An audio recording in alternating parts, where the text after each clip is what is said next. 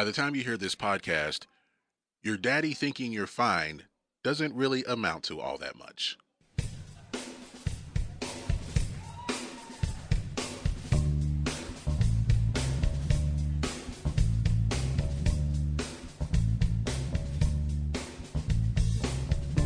Meet you downstairs in the bar and your rolled up sleeves and your skull t-shirt. You said, what did you do with him today? He'll snuff me out like I was Tanqueray. 'Cause you're my fella, my guy.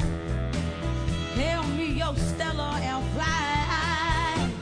By the time I'm out the door,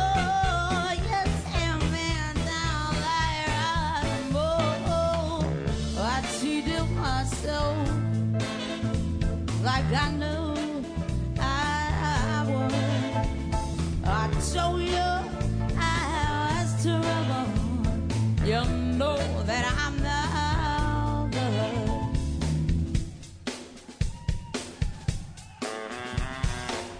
Upstairs in bed with my ex-boy. He's in no place, but I can't get joy. Thinking of you and the final throw. This is where my buzzer goes. I run out to meet your chips and better. And you say when we marry, 'cause you're not bitter.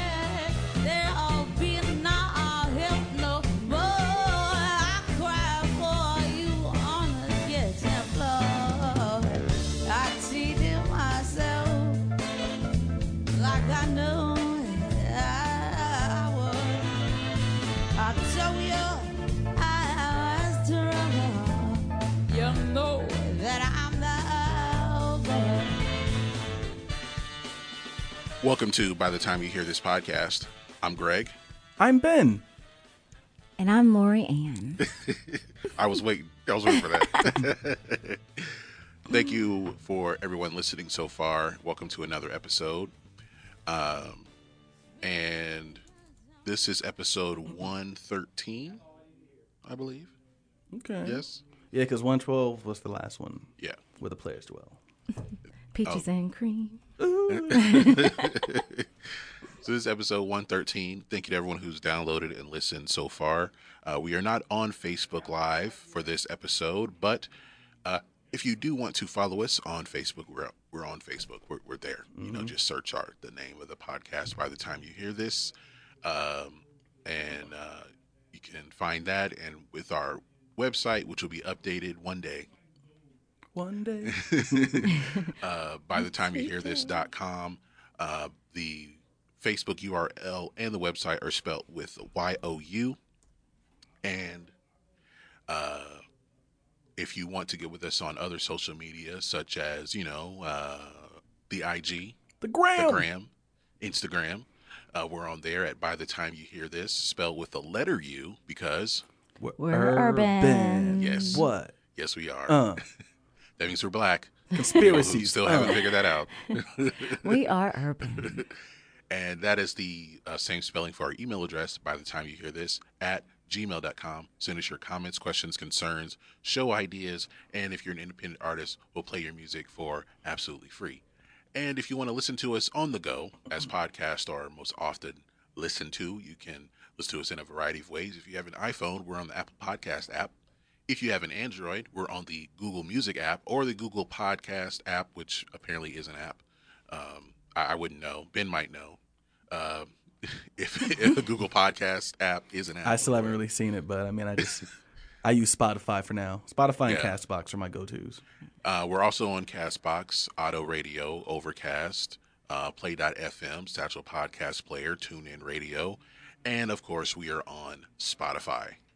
So you have lots and lots of options on how to listen to us, and you should, if you want to avoid that annoying coworker who keeps talking about the Rich Paul rule or the dynamics of Antonio Brown's helmet. I just found out about that. That's so silly, but whatever. Or talking about someone who's mad that Beyonce is just stealing music from Nigeria or wherever. Oh, goodness. for her new album. So, Everyone's stealing from everyone. so lots of options on how to listen to this future award-winning podcast. So we have a guest. She's been on here before. This is her second appearance, and we have a couple of interesting things that we're going to talk about while she's here. We have Lori Ann. Hello. Thanks for having me on tonight, gentlemen. Yeah, thanks for being Of on. course, thanks for joining us. I've been entertained by all the podcasts this summer. So Oh, thank you. entertained and educated.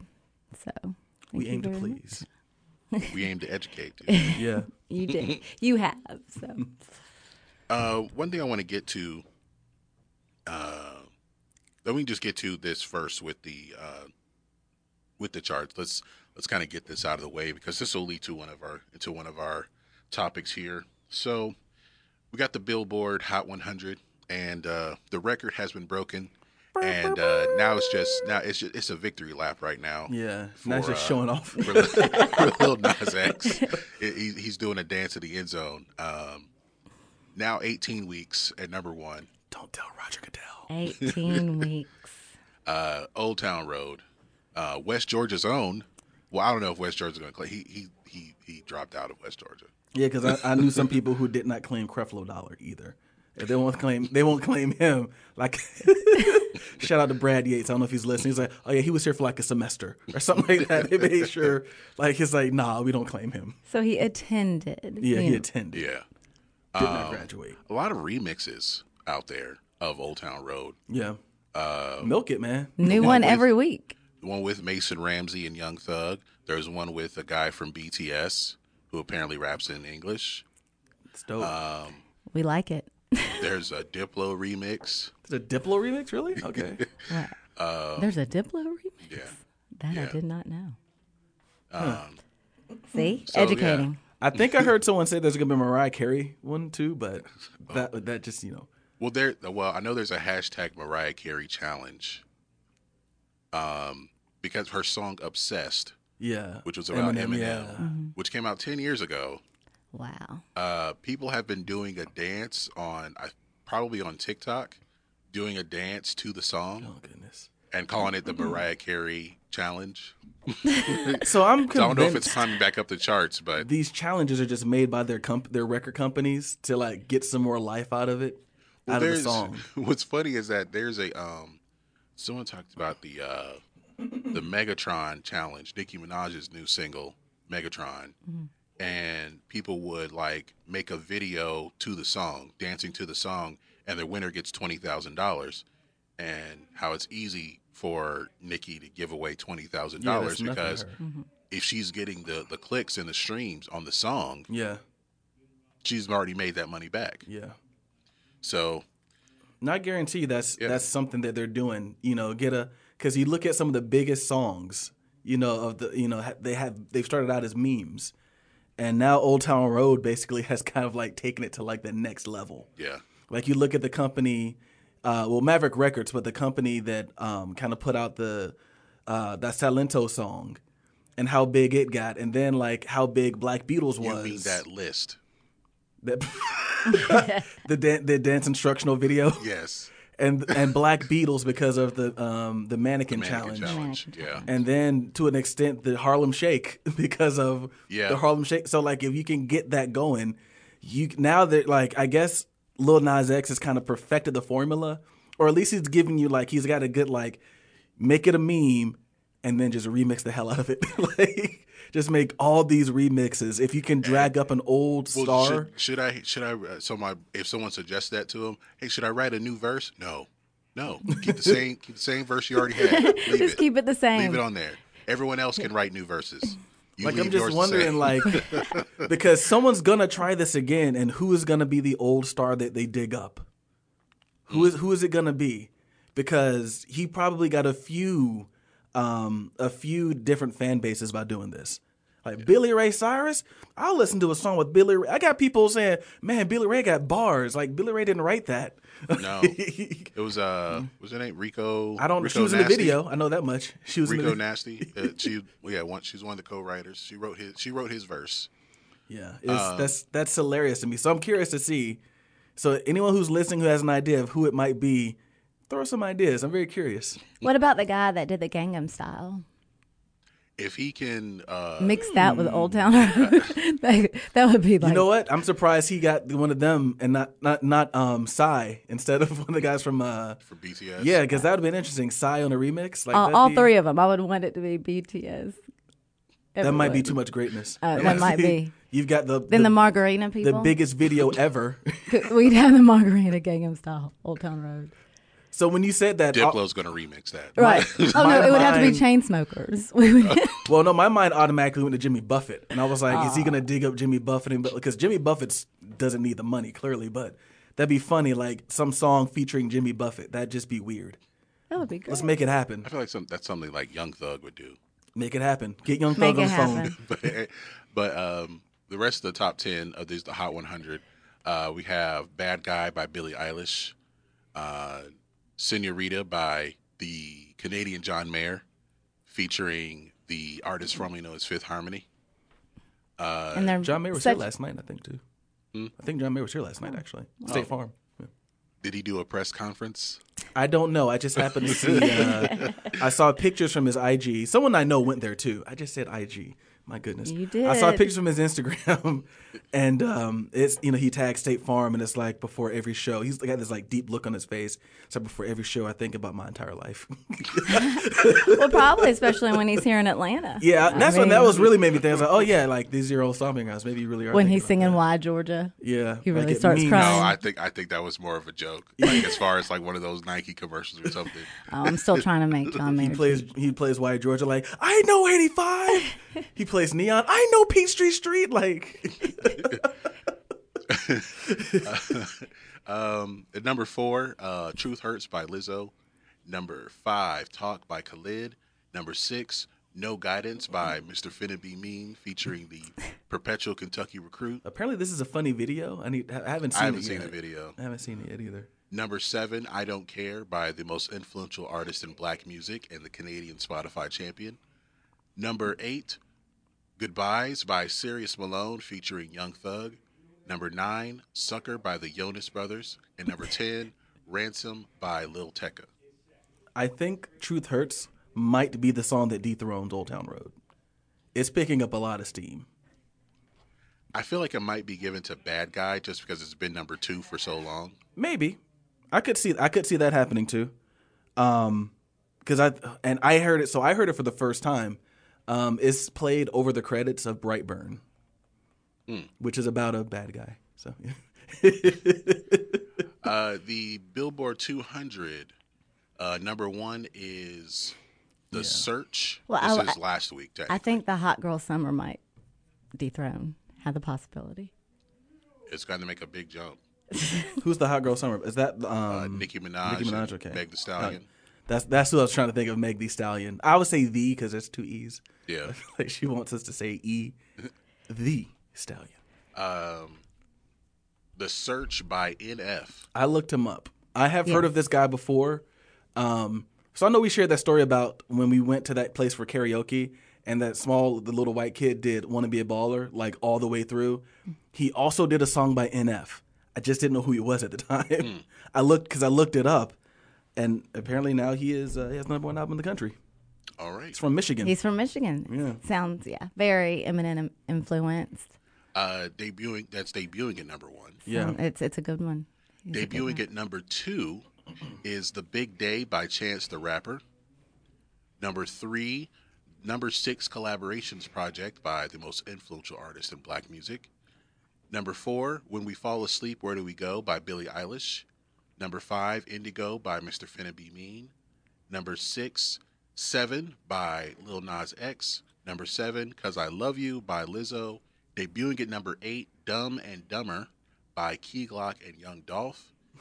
Debuting at number 9, Fever Dream by Of Monsters and Men. And number 10, Dreamville and Mr. No Features, Revenge of the Dreamers 3. Do you think they've seen Dumb and Dumber? They may have, because they took out the B's out of Dumb and Dumber. They took out the B's. So, yeah. So, guys, when I was here last time, I predicted that I Don't Care was going to be Song of the Summer. And I don't, because of Old Town Road, There is no other song. there is this no summer. other. Did not come to pass. It's almost I as can't if, make that argument. It's almost as if there is no other song. Yeah. No other song exists. So with the Artist 100, for those who aren't aware of how this works with the Artist 100, it's basically your social media presence. If people are tweeting about you or making Instagram posts or whatever, along with your album sales, and how you're being played on the radio. But we have found in the formula there are a few loopholes to get you in the top. One of the rules is releasing an album. So he released an album this week. It's number 1. So NF is number 1 of the Artist He's 100. number 1. Go NF. Number 2 is Billie Eilish. Number 3, the most influential artist in black music. Number 4, Khalid. Number 5, Lizzo. Number 6, Sirius Malone. Do you take him seriously this week, Ben? I haven't really paid him much attention, so I don't know. I'll have to look into him. I know Lorianne. I am. I'm pulled up- taking it seriously today. she Playing the pulled up new playing one. the song. Yeah. Goodbyes with Young Thug and Post Malone. Yeah. All right. It's going to be on your playlist next week. Number 7, after being unranked last week, Chance the Rapper. He released an album, so that will give you that big jump. Number 8, the Canadian John Mayer. Number 9, Lil Nas X. And number 10, the Perpetual Kentucky Recruit, who is projected to have the number 1 album next week for his album Care Package, which is a compilation of his previously released singles, which didn't appear on any of his other albums. So I wanted to ask you this. I'll start with you, Lori Ann. Is this fair with these previously released singles that you can find on any digital media platform, that he just puts it on an album, like make a compilation album, and that is okay? Yes, I do. I think it's okay because they weren't on any other full albums before. So it's not that I wouldn't have the opportunity to make a playlist and make that my album, but I like it all together, and I do think it's fair. I do. Ben, what do you think? I mean, fair, sure. I was going to say ethical, but that's a really strong word. I just think it's kind of cheesy. I mean, But we got it's just- artwork. yeah, I mean, it's just cheesy. That's all it is. I mean, like, it's an easy way to throw an album out there. That's why a lot of people do quote unquote greatest hits albums, just to get an album out of the way on your deal. And I think he's trying to get out of Young Money, Cash Money, whatever you want to call it, as soon as he can. I think he's trying to, because I've been trying to find something that might hint at that, and I'm reading an article here from the Fader that suggests that a lyric in his album Scorpion, which came out in 2018, suggests that he was sick of being on the record label. And I'm trying to find the exact details, but I think it was an 8-album deal, which is feels like a lot of albums. Yeah. And he releases an album, it feels like every year? Yeah. So I still don't think he's released 8. Let's go to his discography. This is his 9th one that has charted. But maybe one of those didn't count. So studio albums, Thank Me Later, Take Care, Nothing Was the Same, Views, and Scorpion. So he's, well, I can't do math in my head. 5 in. So this would be 6, and it's a quick 6 album. Oh, so More Life didn't count? I'm not seeing it on here. No. Or So Far Gone was considered an EP. that doesn't count either. I don't know if they would consider that a part of the deal. And I think that might have been, no, that was on Young Money. Yeah. Scary Hours, The Best in the World pack is also considered an EP. I guess that's a way to look at it too. We're so used to having a new Drake album come out every year. If he hasn't been inspired or has some other things going on, and we know he's been at a lot of basketball games and sporting events. Yeah, he's too busy working for the Raptors. So, Yeah, it's kind of one of the things that we got used to as far as Drake coming out with an album every year. Rihanna used to come out with an album every year for like 8 years straight. It felt like, but now she's taking a couple years off, and now people are mad. So they're considering on here. I'm reading this article. More Life is considered a commercial mixtape. A That felt like an commercial L- mixtape. That felt like an LP to me. So I wonder. It has then, like 20 songs on it. yeah, that it says commercial, really? Commercial. A commercial mixtape. What a time to mixtape? be What a time to be alive. Well, it's not a mix. That's a compilation album. That's not a commercial mixtape. What a time to be alive. Yeah. It was a collaboration album. That's a collaboration with album. Future. Yeah. Yeah. That should count. But they're calling that a mixtape. If you're reading this, it's too late. They're calling that a mixtape. They called that a mixtape? Yeah, they're calling it a commercial mixtape. Oh, very interesting. That's funny. I wonder if that's what's making him upset. Because if it wasn't for that, then yeah, he would have that's been. why he made the song He would have Upset. been done. That's right. That's where I'm upset came Yeah, you from. should, like this is his 9th one. He's like, I should have been done, yeah, man. Yeah. But this does tie him with Garth Brooks, Eminem, Madonna, and the Rolling Stones with his 9th #1 album. And ahead of him are the Beatles with 19, Jay-Z with 14, Jay-Z. Bruce Springsteen and Barbra Streisand with 11, and Elvis Presley with 10. Thank you very much.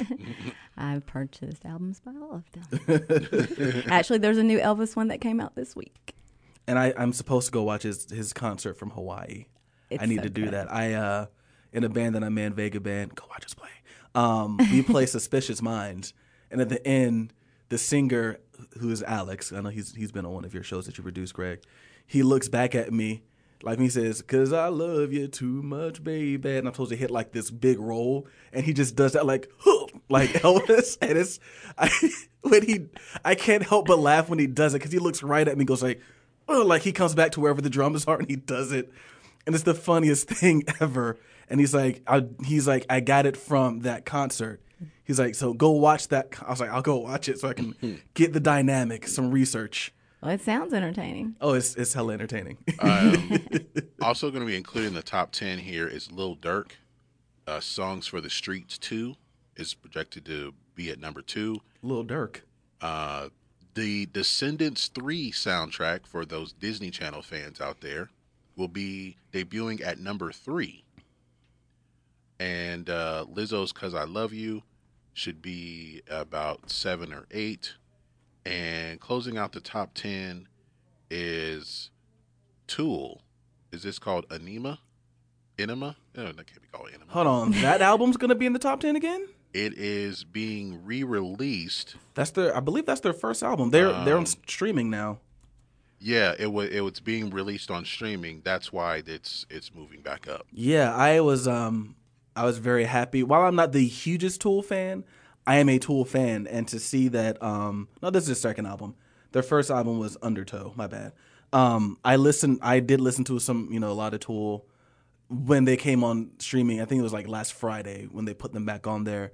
And I'm guessing a lot of their fans are happy because the streams for just a week have been stacking up, especially for a metal band that releases albums like every 6 years it feels like. It's some good workout music, y'all. Yeah, like it's very like looking at time between their albums, like Undertow, which was their debut. No, hold on, what was their? I can't remember now, but like it's usually like 3 to 4 years in between each album. And I remember when Lateralus came out, it was at least 6 years until Lateralus came out in 2001. 10,000 Days was 2006. That was the last album they did. Wow. So there were a lot of people just like, please, just release something. Give us Like, something. please, are you guys still alive? Like, we don't care about A Perfect Circle. Release something, It's just like, so yeah, it's been, people are clamoring for People Tool. don't want Perfect Circle to release their R&B covers anymore. They did more R&B covers? I know they did I don't Imagine. know. Well, they did. They did a cover of "What's Going On." Oh yeah, I think I blocked that in my mind. Yeah, blocked it out of your Their mind. covers album was just weird. What was it? Emotive, I think it was called, or Yeah, something. yeah. That was just a weird record. I mean, I already didn't really care for the song Imagine, but yeah, so that People Are People. Oh, I'm gonna check that out. I didn't know like they did Depeche that. Mode? Yeah. when the levees break. Oh, and that's good. They gave actual credit to Memphis Minnie and Kansas Joe McCoy, and not Zeppelin. That's very interesting. I will check this out. Yeah, we gotta listen to that. People are people. Yeah. Fiddle and Drum by Joni Mitchell. Fear by Let's Have War by Fear. But remember, that's awesome. these are like in perfect circle fashion. Oh yeah, they're very just. I don't want to say weird for the sake of being weird because they're artists and we want them to be creative, but they're weird for the sake of being weird. Like it's just, I think they took Imagine and put it in a minor key and only played the lowest register of the piano. Like it just sounds scary. That's the best way I could. It should be in a horror film. They were doing those the dramatic trailer songs before that was cool. Ahead of their time. Yeah, they really were. What if they actually inspired Hidden Citizens? They probably did because this came out in 2004 and they were like, you know what, man? Why don't we just slow these songs down, change the key, put a bunch of singers in there? We could make an industry off of this, man. Next thing you know, California Dreamin's coming out in the San Andreas, the trailer. All right. One more thing we want to talk about here. So the boy band that we're kind of sort of worried about, for one, they weren't in the artist. That was a first in the top 10. while. That definitely was a first. So I guess because they fell to number 14. But this, let's see if I can pull it up here. Okay, so this is coming from The Mirror. BTS is announcing that they will take an extended break to live normal lives. Based on what we've discovered about BTS, when did they ever Live normal lives? From the ages of 0 to 10, maybe? And that's being generous, I feel like. So, Maybe because the album was in the top 10, they're like, "Hey guys, this is our chance." Yeah. they've been going Strong. They've been going nonstop for 6 years. They really have. And they're very young too, so Yeah. like it's not like, you know, they've been going not like they waited to hit success in their 20s and they're 30 and they've been going. No, they've been. Well, they're. Let me get their ages because I don't think anyone is over 21. I don't think. And they've been going 6 years strong, so that's. They're all in their. All in our 20s. I think they're all in their 20s, but it's probably like 22, 23 at the oldest. So they can enjoy some of that time on Yeah. their own and get to know themselves. Well, yeah, that's basically the That's good. what they want to do. Spend some of that money. Hopefully they They'll got. take an extended period of rest and relaxation. This is a 7-piece boy band. They've been going nonstop for 6 years. Their management, Big Hit Entertainment, have said that they will use this time to recharge, while members of the band have said they are looking forward to leading a normal life. You're not leading a normal life as big as you are. They might just be going back in rehearsal or something. Yeah. Getting coffee, That means that among other things. instead of walking to the store, you have to have your person walk to the store because you can't walk to the store. Yeah, you definitely can. Yeah. No. You can't do that. Oh, let's go bowling. You can't go bowling. Like, you better buy a house with an alley because you can't go bowling. Big Hit posted on Twitter, "We would like to announce that for the first time since their debut, BTS will be going on an official and extended period of rest and relaxation. And they'll be doing one last concert before taking that break. On Sunday. This Sunday.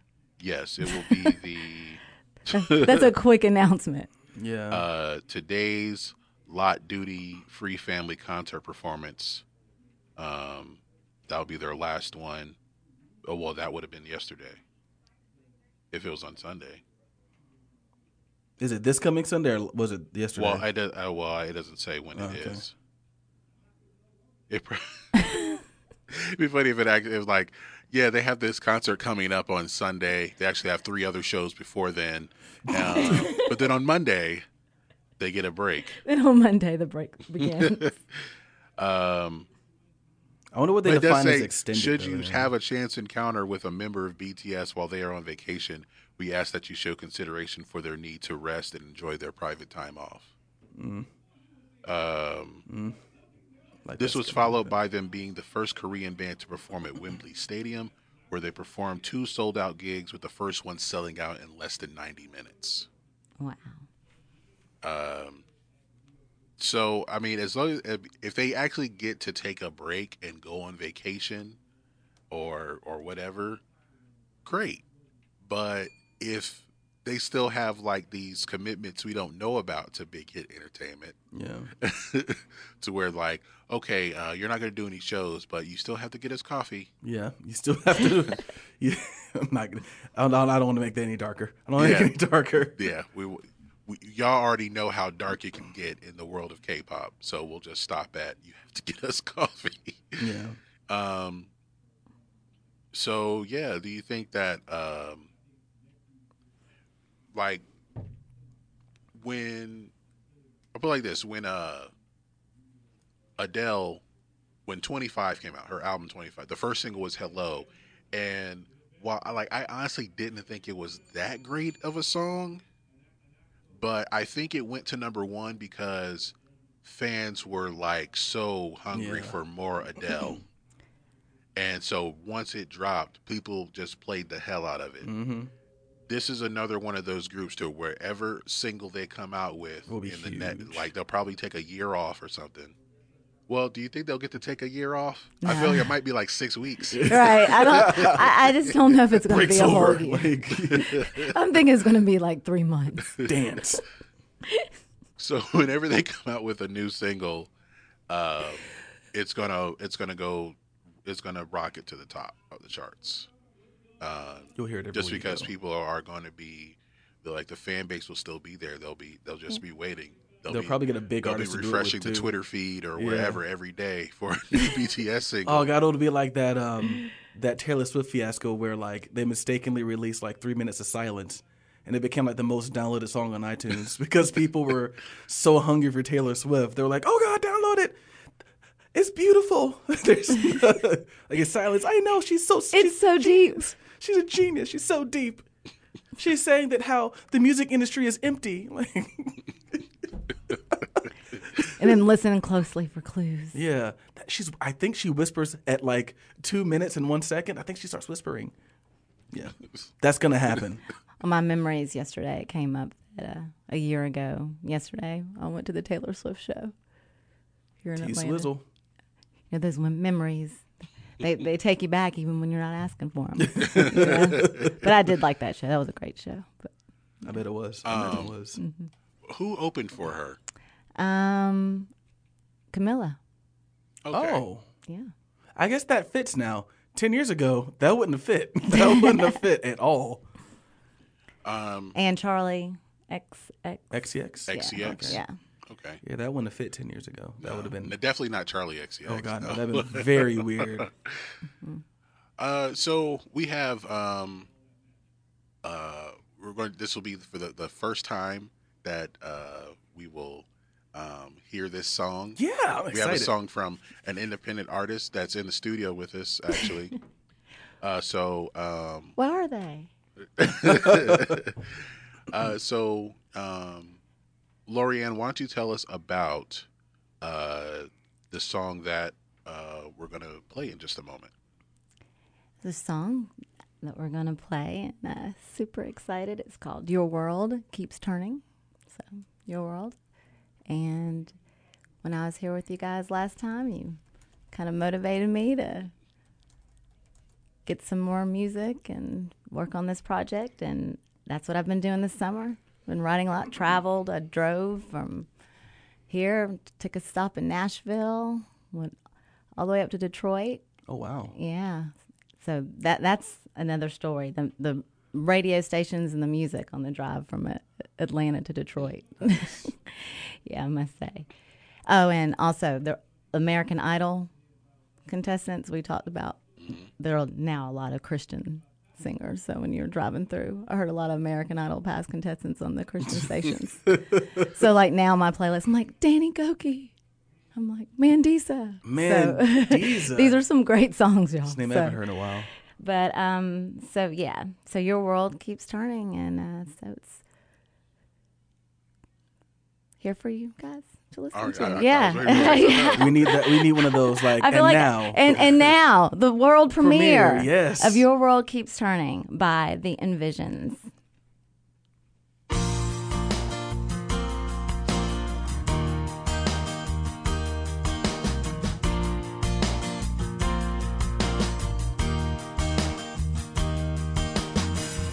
I feel so empty, hate to admit it's true. Don't wanna be alone, don't wanna still love you. You make it look so easy, being with someone new. I'm gonna close my eyes, pretend that it's not true. I kept my cool, but now it's burning. After seeing you with her, I didn't ask to, but now I'm learning how time can't stop, and my heart can be broken as your world keeps turning. Your world keeps turning.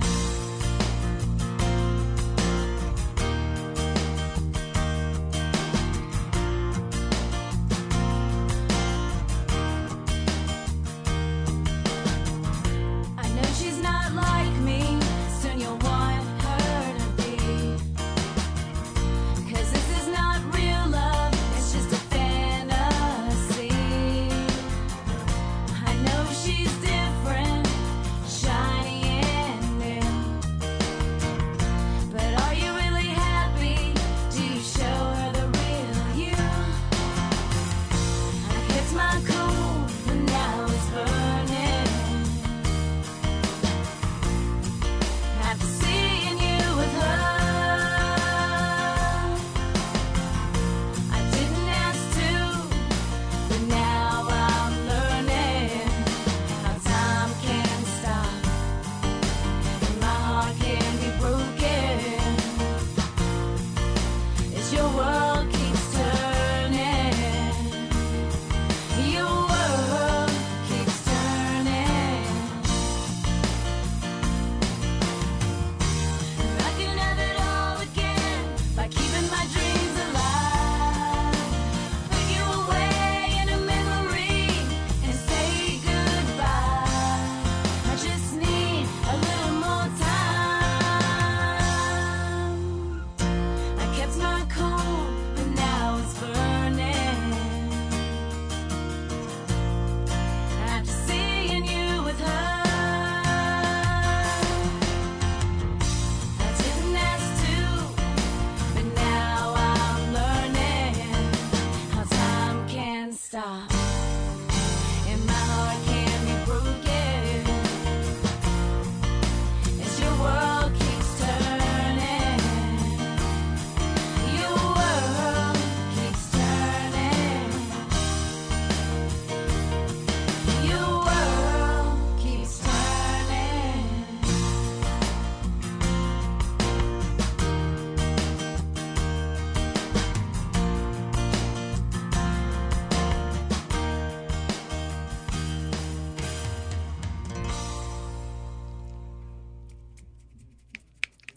This snaps. Yeah, thank you.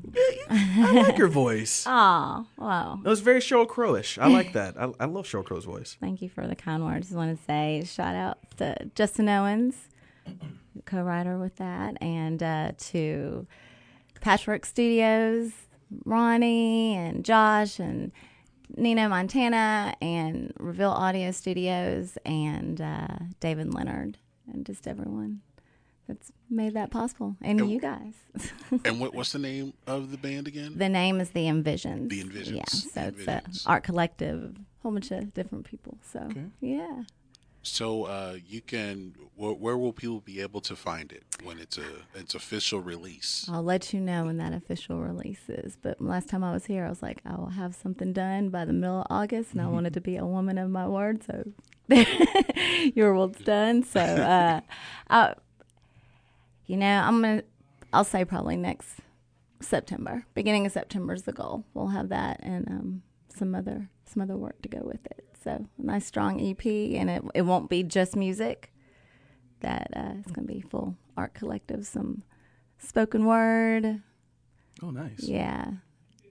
So it's going to be a fun project. And again, thank you guys for your inspiration and motivation. Thanks for sharing with us. And thank you. So yeah, very very happy moment right now. So I appreciate you so much. Well, thank you for bringing this song to us, or the world premiere.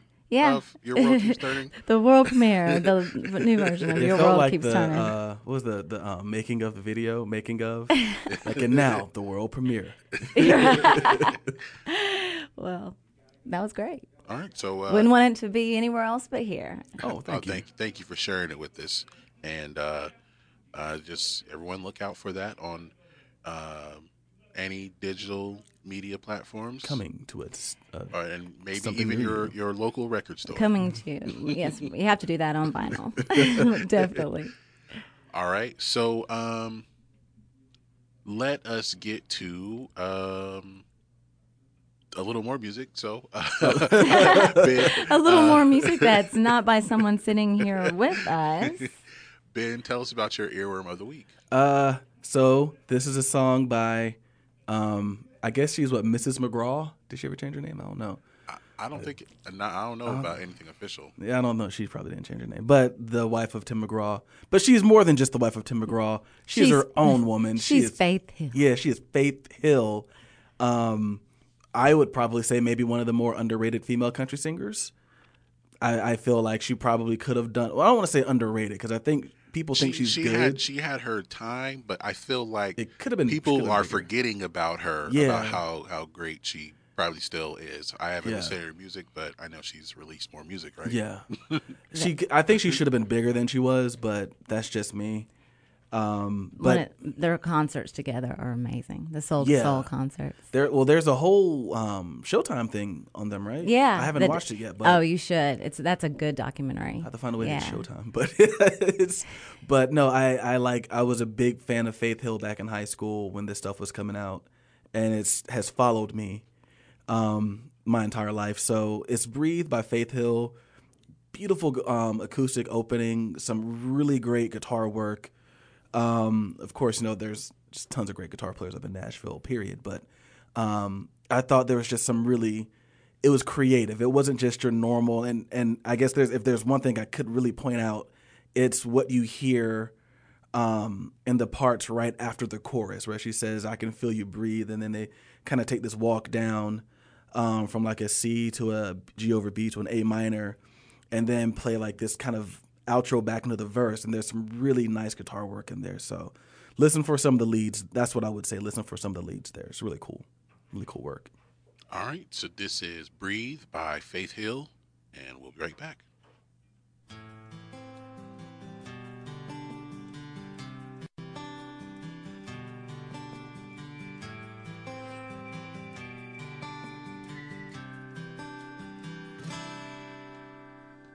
I can feel the magic floating in the air. Being with you gets me that way. I watch the sunlight dance across your face, and I've never been this swept away. All my thoughts just seem to settle on the breeze when I'm lying wrapped up in your arms. The whole world just fades away, and the only thing I hear is the beating of your heart. And I can feel you breathe, it's washing over me.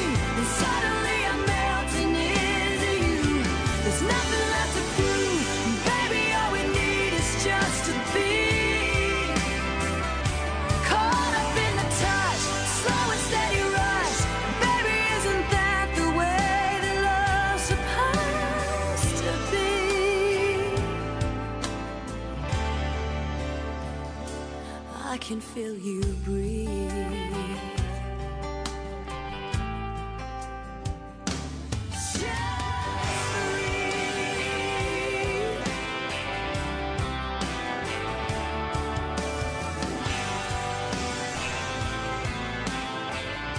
All right, that is Breathe by Faith Hill. That was the name of the album too, right?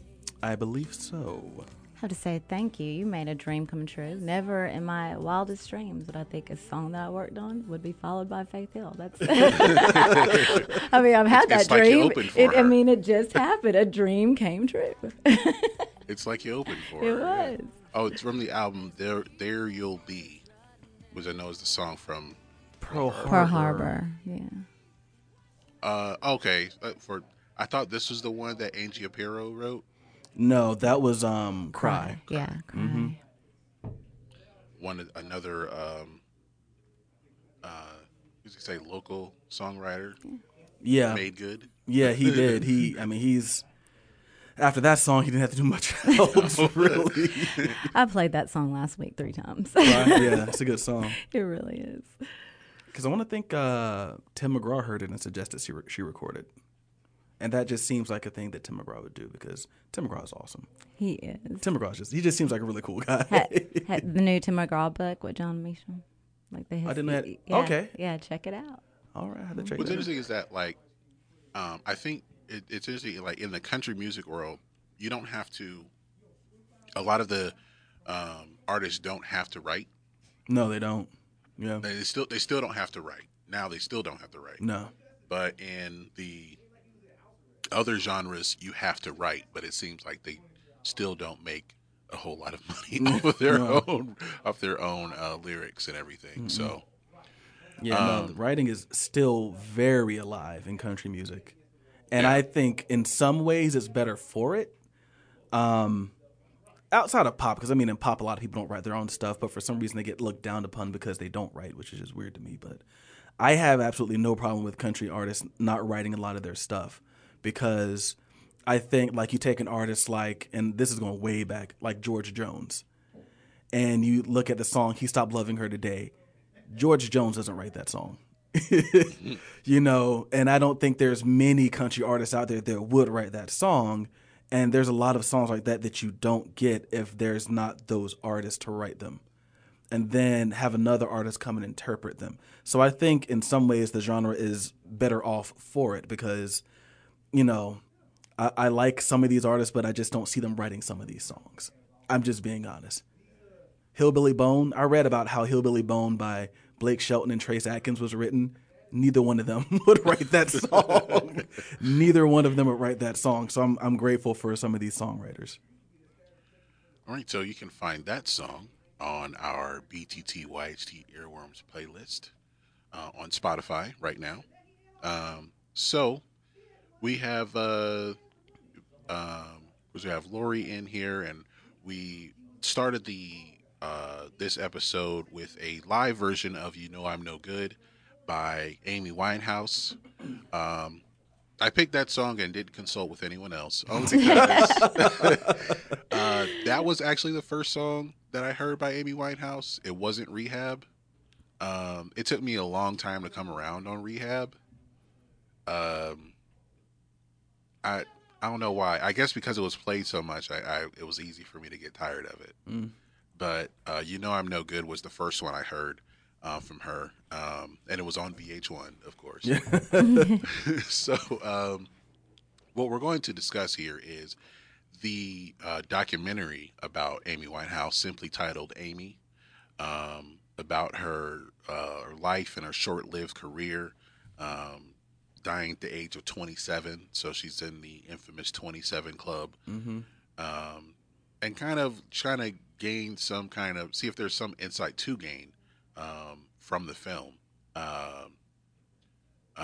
Lori has not seen the film, but she is a fan of Amy Winehouse. Yes. So she can still provide some insight, of course, and just based on what she read and what she knows so far. Thank you for believing in me. All right. So Ben, did you have any notes? Did you take any notes? Yes. Okay, so we'll start with your notes. because you watched the whole thing, Yeah. and I could not. I didn't watch the last 40 minutes. Yeah, it's like a 2 hours and 7 minute long documentary. So Yeah. when I sat down, I was like, goodness, this is long. And the first, I'd say 45 minutes, I was bored out of my mind. Really? So I guess let me start off by saying I was not a fan of Amy Winehouse. Okay. My fiance, soon to be wife, is a big fan. And she was the first fan other than Greg I had ever met of Amy Winehouse. So when hearing about how big she was, I knew it by the time I watched the documentary, but hearing all the hype about her, I didn't understand it because I didn't hear her on the radio stations I listened to. Mm-hmm. None of my friends listened to her, so I just did not know much about her. After watching this, I gained an immense amount of respect for her and became a little bit more of a fan of her. The first song I heard by her, I think might have been Rehab, but after that it was a cover of Will You Still Love Me Tomorrow, which is beautiful. And oddly enough, I like a lot of her covers more than I like of her original stuff. Her other one, Valerie, is just beautiful, both versions of it. But I mean, the first note I made, that British obsession with soul music. Yeah. It's just, they just have that appreciation. And I say care it more. I feel like I say it at least every other episode because I knew about it before we started this show. But like after doing this show and doing all the research and stuff, like it is a bona fide, genuine obsession. Hearing her talk about how her love of it and how she was just excited. I'm skipping a little bit, but like all live instruments.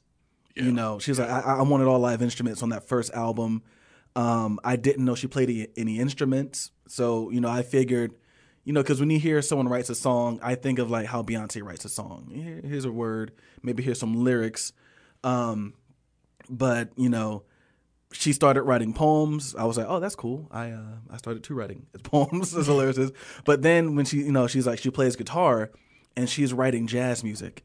And for the people out there who aspire to be jazz musicians, those are some hard chords, man. Like those chords are no joke. There's a lot of sevens, a lot of diminished, not just your standard major minors, a lot of sixths. And essentially, you know, what a seventh chord is, you're taking that triad typically. So like an F major 7, F, A, C are going to be your root, your third, and your fifth. And then if you want to add that seventh, which is going to be what comes before F, A, B, C, D, E, F, G. So your G. So F, A, C, no, E, my bad, E. F, A, C, E is going to be your seventh chord. So a lot of that, and then like a minor 7, playing the minor chord, but also adding in that seventh. She's doing a lot of that. I saw some of the lead sheets. Lead sheets are what jazz musicians follow when they're playing songs. If you give, so sometimes, you know, you might have your main melody, but you got a saxophone player in that band, follow the lead sheet. The lead sheet's going to have the chords, so they know what key, if they like, hey, after the head, everyone's going to take a solo. You follow the lead sheet to know what chords are, what key you're in to play your solo, because you want to play your solo to match the chords that are being played. Amy Winehouse is, you know, writing songs like this. These were jazz songs. These weren't pop jazz songs. They were jazz songs. That first album was a bona fide jazz album. Yeah, Frank is. I hadn't listened much to Frank when I first heard Amy Winehouse. Like I thought Back to Black was. Yeah, I think most people like Stankonia. Well, not that terrible. I know. That was like their fourth or fifth one. I wasn't that bad. Okay. But Frank was probably more. It was big in the UK. Yeah, but not so much in America. But just from seeing the clips of her playing the songs or writing the songs, like, oh, this is a straight up jazz album. Yeah. I did not expect to come in and see that. Did they talk about when she was younger and would drive in the car with her dad and he would play Frank Sinatra? They didn't talk about that, but that makes a lot of sense. And that's why it's named Frank. It's after Frank Sinatra. She's got a lot of, I hear a lot of, my favorite era is swing jazz, you know, of the 20s, 30s. And I hear a lot of that, big band, you know. She's, from what was said in the movie, I think also, like, her major influences, maybe vocally, were Sarah Vaughan and Dinah Washington. Okay. Frank Sinatra and Tony Bennett. Yeah. And that no surprise there. None at all. No surprise. No surprise there. But she that was her major influences there. The first note that I had was like the very beginning. It was like her friend's birthday. And they're all gonna sing "Happy Birthday," and then Amy just like goes all out singing "Happy Birthday." Like, show off. I've actually seen that video. I'd be like, yeah, she's saying "Happy Birthday." I think my note that was vibrato for days. Just like beautiful vibrato too. It looked like it was effortless. Yeah. And it really at the did. time she's like 16, 17. It's natural. It came so easy. Yeah. The second note that I had was, this is just about 5-10 minutes in. I felt like the film was trying to simplify what her life was. Like, and I kept feeling that throughout watching it. Like, they're trying to make this very simple, but it was as if there's something I'm not seeing. There's something I'm not hearing. To where, like, it was hard to tell actually what her demons actually were. I don't know if anyone else got it, but it's kind of like there's stuff that she's going through, but I don't understand really what it is And how it's affecting her. and how. Yeah. Did they bring up eating disorder? Yeah. Yes. Okay. So I felt like around the 40-minute mark is when we started to kind of get a little bit more insight into why, where she was mentally as a kid, but not because they went back and said this is where she was. It started to affect her in her adult life. And so if you connect the dots, me being my sarcastic self, I put Weak Parents, Cue Broken Home by Papa Roach. Like, that's kind of what I felt like, the mom was like, I could never stand up to her. She just got to do whatever she wanted. I could never stand up to her. And then we later find out that her father is basically trying to leech off of her. Yeah. So it's just like she never had that. She didn't have anyone in God who can prepare you for that sort of fame, really.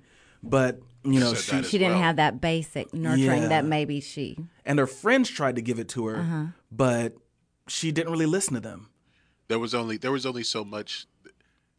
They could say whatever, but Yeah. it wasn't really anything they could actually do yeah. for her. Yeah, and that was kind of sad, That's sad. Yeah. So another note, I felt like she was very unassuming in those early years. Yeah.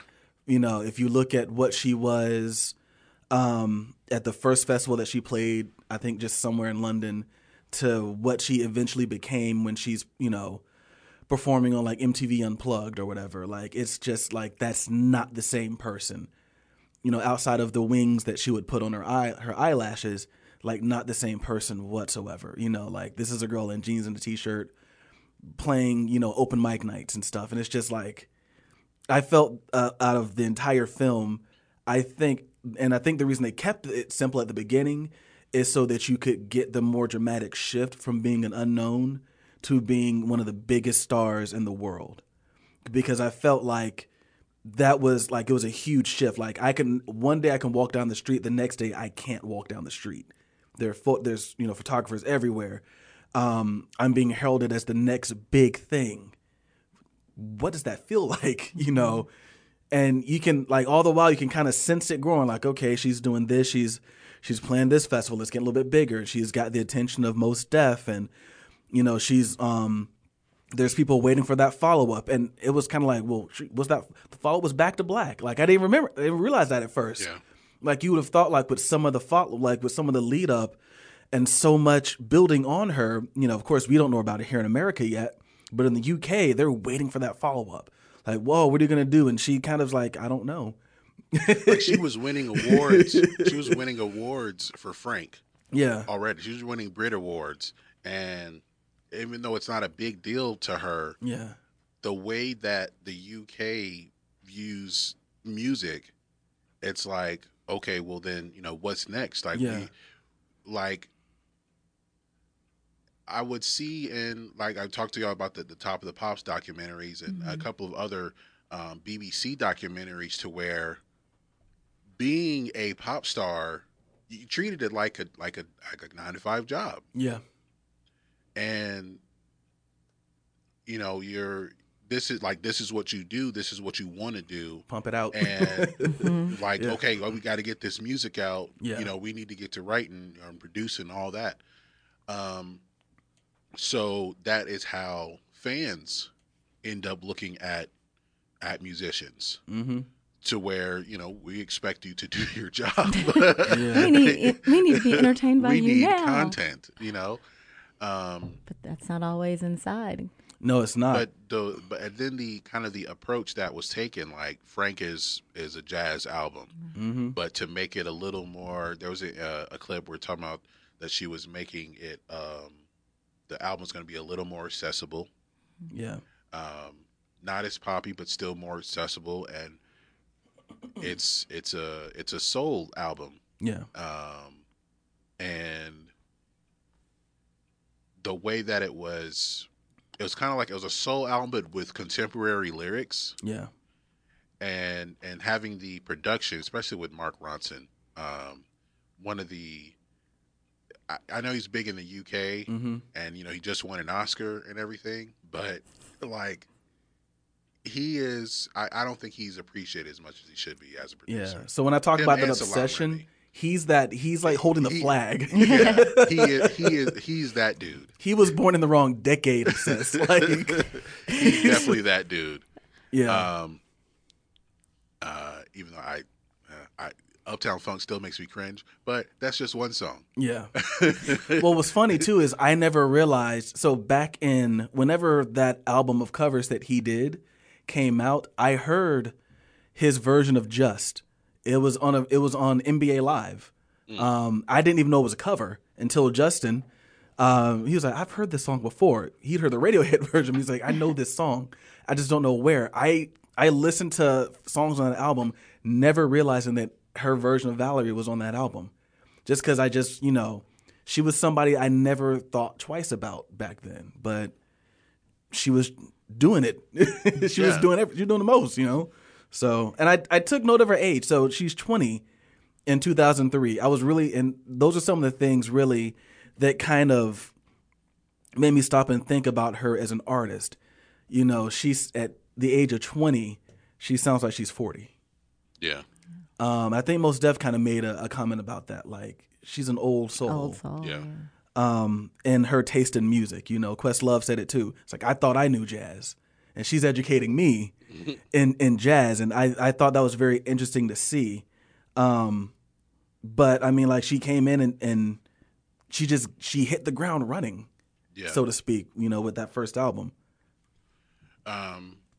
And she had like people around her. She had a connection, like was Nick Shemansky. That was one of her friends. Yeah, right? the guy who ended up managing her, right? Who was from he managed her while she was on 19 Records, or 19 Entertainment, but he would not leave 19 Entertainment. But they were friends, and he was already there when she got signed to, like, he kind of got her in. And then it's like, okay, everything happened so fast. Yeah, it really with her. did. Like, she made a demo or something. She gets signed to the management company. All right, let's make an album. Yeah. Like, it seemed like this all happened in 5 minutes. Yeah, it's very fast. It's something that you're not going to see much anymore. But I think they saw something in her that they could, something could be made out of this. With the when they would show her lyrics on the screen, I liked that part of the documentary. Actually. it was like these lyrics were true to life. Yeah. Like it's like she wasn't lying to anyone with her music. She's going to tell you exactly what's going on with her. It's like if you asked her what her life is like at the moment, she was going to tell you. Yeah. And And that's why she's one of my favorite artists. Yeah. It's very folk in a way, really, the way she tells stories. when the song Stronger Than Me, I was like, "What? She is shading the hell out of her boyfriend right now." But I love it because he's older than her. Yeah. So he's supposed to know. That's what the song is about. And like, that's how the you're album older, starts you out. should know more, and you should be more insightful. You should be stronger. But it's like I'm the strong one in the relationship, and this is uncomfortable. And I like how that's how the album starts off. You know, so you're kind of in that vulnerable place, and then she's breaking out, being like, "Wait a second, let me believe in myself a little bit more." And maybe it's kind of odd that you were with me anyway.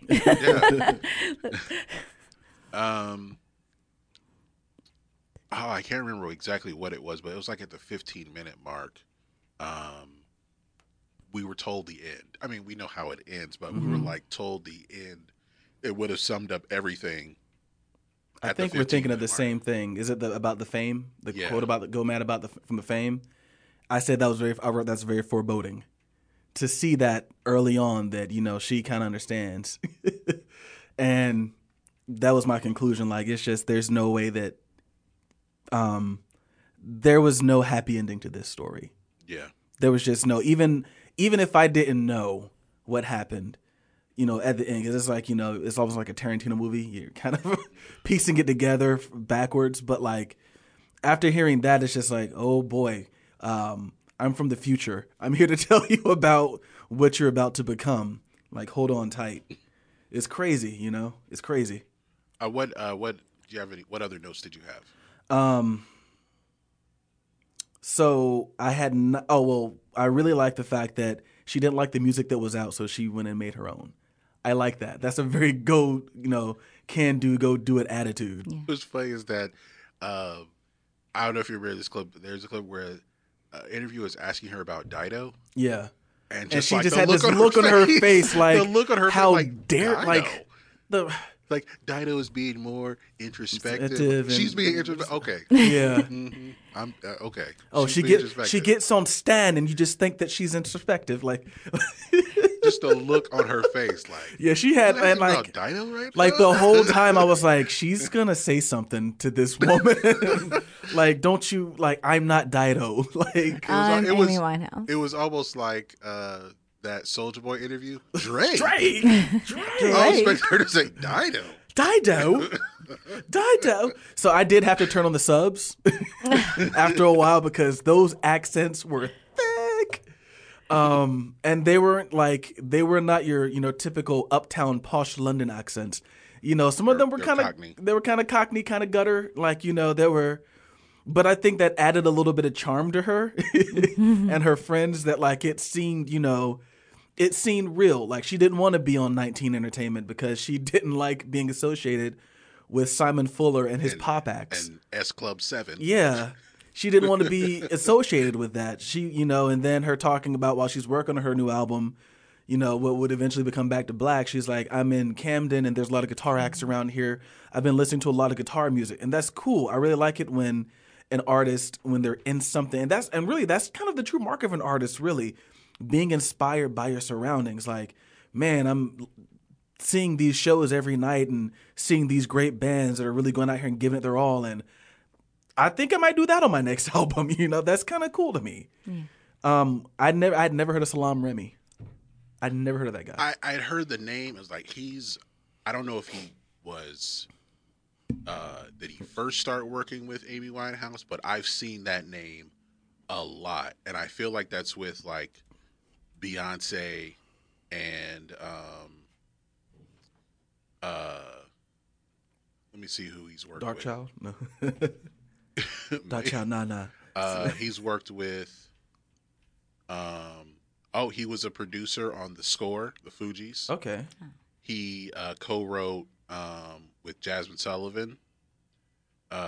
He looks like he'd been at it for a while, but not a lot of big stuff, Like looking at his discography. Jamiroquai, Wyclef. He was a keyboard player on Curtis Blow's Kingdom Blow. He's been around a while. Yeah, he's been around for a minute. Like I'm looking through here on stuff that he's worked on. He worked on Nas's Godson, Miss Dynamite, Leona Lewis, Corinne Bailey Ray. I guess you would say his two biggest artists that he's worked with are Amy Winehouse and Nas. Yeah. Yeah. He's yeah. made some good music. Yeah, he And has. a little bit with CeeLo, Miguel, Miguel. Nelly Furtado. Stop it. Really? He was on Here Comes the Hot Stepper? That's all you had to tell me. And you're making me high? Yeah, that's all you had to tell me right there. Nas. That's Here comes enough. the hot stepper. I'm the lyrical gangster. Na, na, na, Yeah, he's na. the sole producer on it. He got co-writing credits and he was a producer on. That's awesome. You There get you it, go. man. You get it, Salam You Raider. get it. So Thank you for what you do. Yeah. yeah, he's been around for a while. But yeah, I didn't really know who he was, so when they introduced him, like I was supposed to know. who Yeah, I he just know like was. I've heard this name. I've heard Yeah. this name before. So yeah. I think it's cool that Mos Def was one of their early adopters. I'm using that term, early adopters of Amy Winehouse, and he really believed in her and really seemed like he really just tried to. He introduces her at the show, and he really it looked like he kind of put his name, his stamp, his name on her. He was okay with that, which. I mean, listening to her sing, I would be okay with putting my name on her too. So, but I thought that was very interesting in a world where a lot of people did not know who she was at the time, especially in the United States. He was, trying to push her as an act. I really dug that. Yeah. Already had like her reaction to Dido. Dido. This is about the 15-minute mark, maybe about 20 minutes in. Did she? I wonder was she trying to have it both ways as far as she would have the it's like she wanted to have the fame without the fame, Yeah.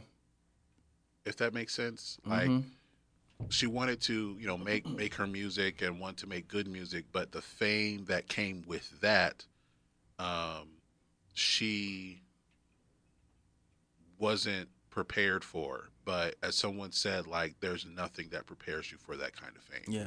Do you think maybe that's where that transformation visually came from Frank to Back to Black, from the having the beehive hair and the more makeup and the shorter skirts and the, Well, it was part of the the music part of the was visual, as far as like the music she was inspired by. She had been listening to a lot of girl groups, and soul and Motown. Yeah. So it was kind of that was just the look that she was going for to go along with the concept of the album. But you could also include with, all the drug use and the alcohol, and there was the scene with when she went to Mos Def's hotel room and Started doing crack. just did crack right in front of him. And he just was oh, like, wow. I don't mind if you get high, but I do mind if you get Yeah. Please don't do crack, because crack is whack. yeah. I was just like, that had to be hard to watch though. Like if it was weed, it probably wouldn't have been a problem. He probably But joined it's in. like it's like Yeah. crack though. Nah, no I crack. remember someone saying like, if someone does crack after watching New Jack City, it's their fault. But true. That's true. Yeah, that was one of those scenes where that kind of hit me a little hard. I was like, dang, that's I do remember seeing a photo. I don't know if this is the same time frame, but it was her doing crack.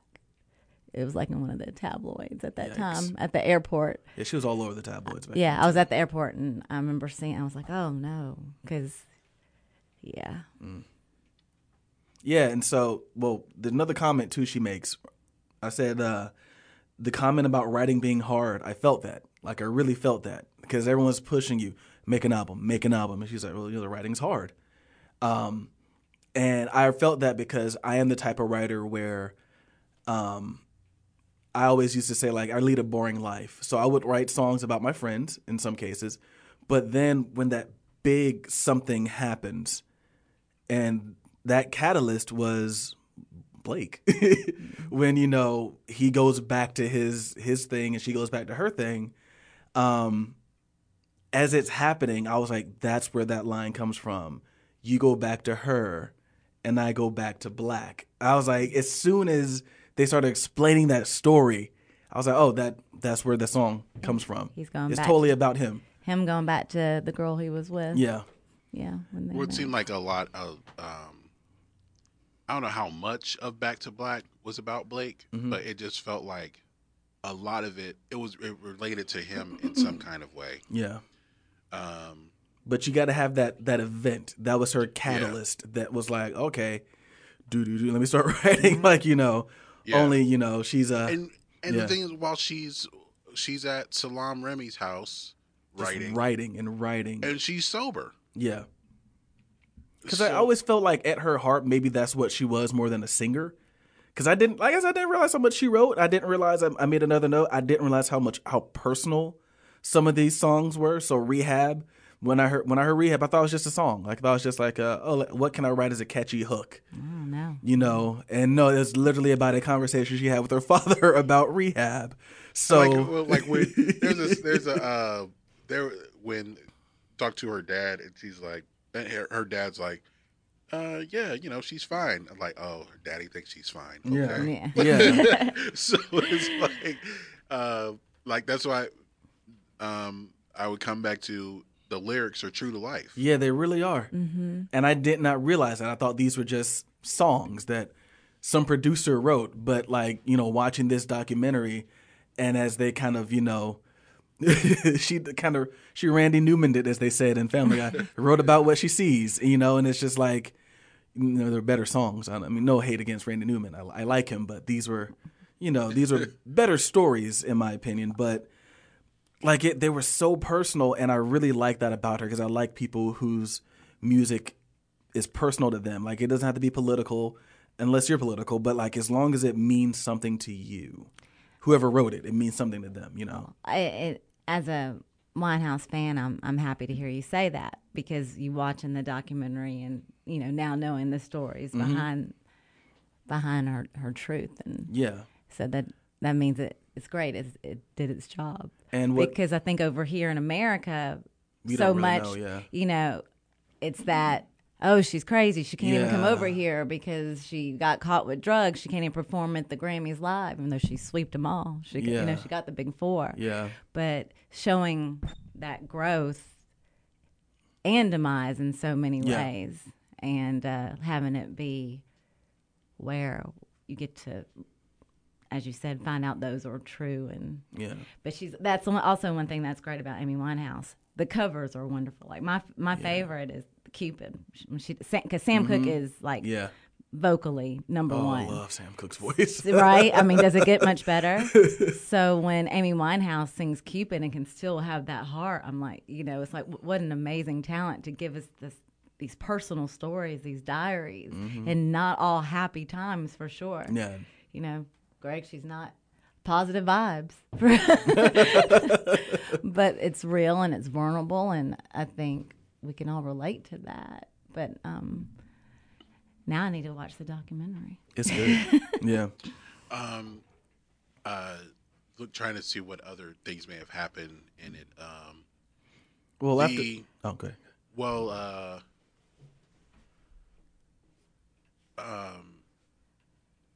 with the where they talked about the song "Tears Dry on Their Own." Yeah. I thought that was I really hadn't paid attention to the song. I really hadn't heard the song before. That was I think that might have been the second song I heard by her. The concept of that song is genius. We're gonna take "Ain't No Mountain High Enough," one of the most inspirational love songs ever written, and we're gonna turn it on its head. Yeah. Re-recorded it. Re-record the music and everything. Yeah. And it's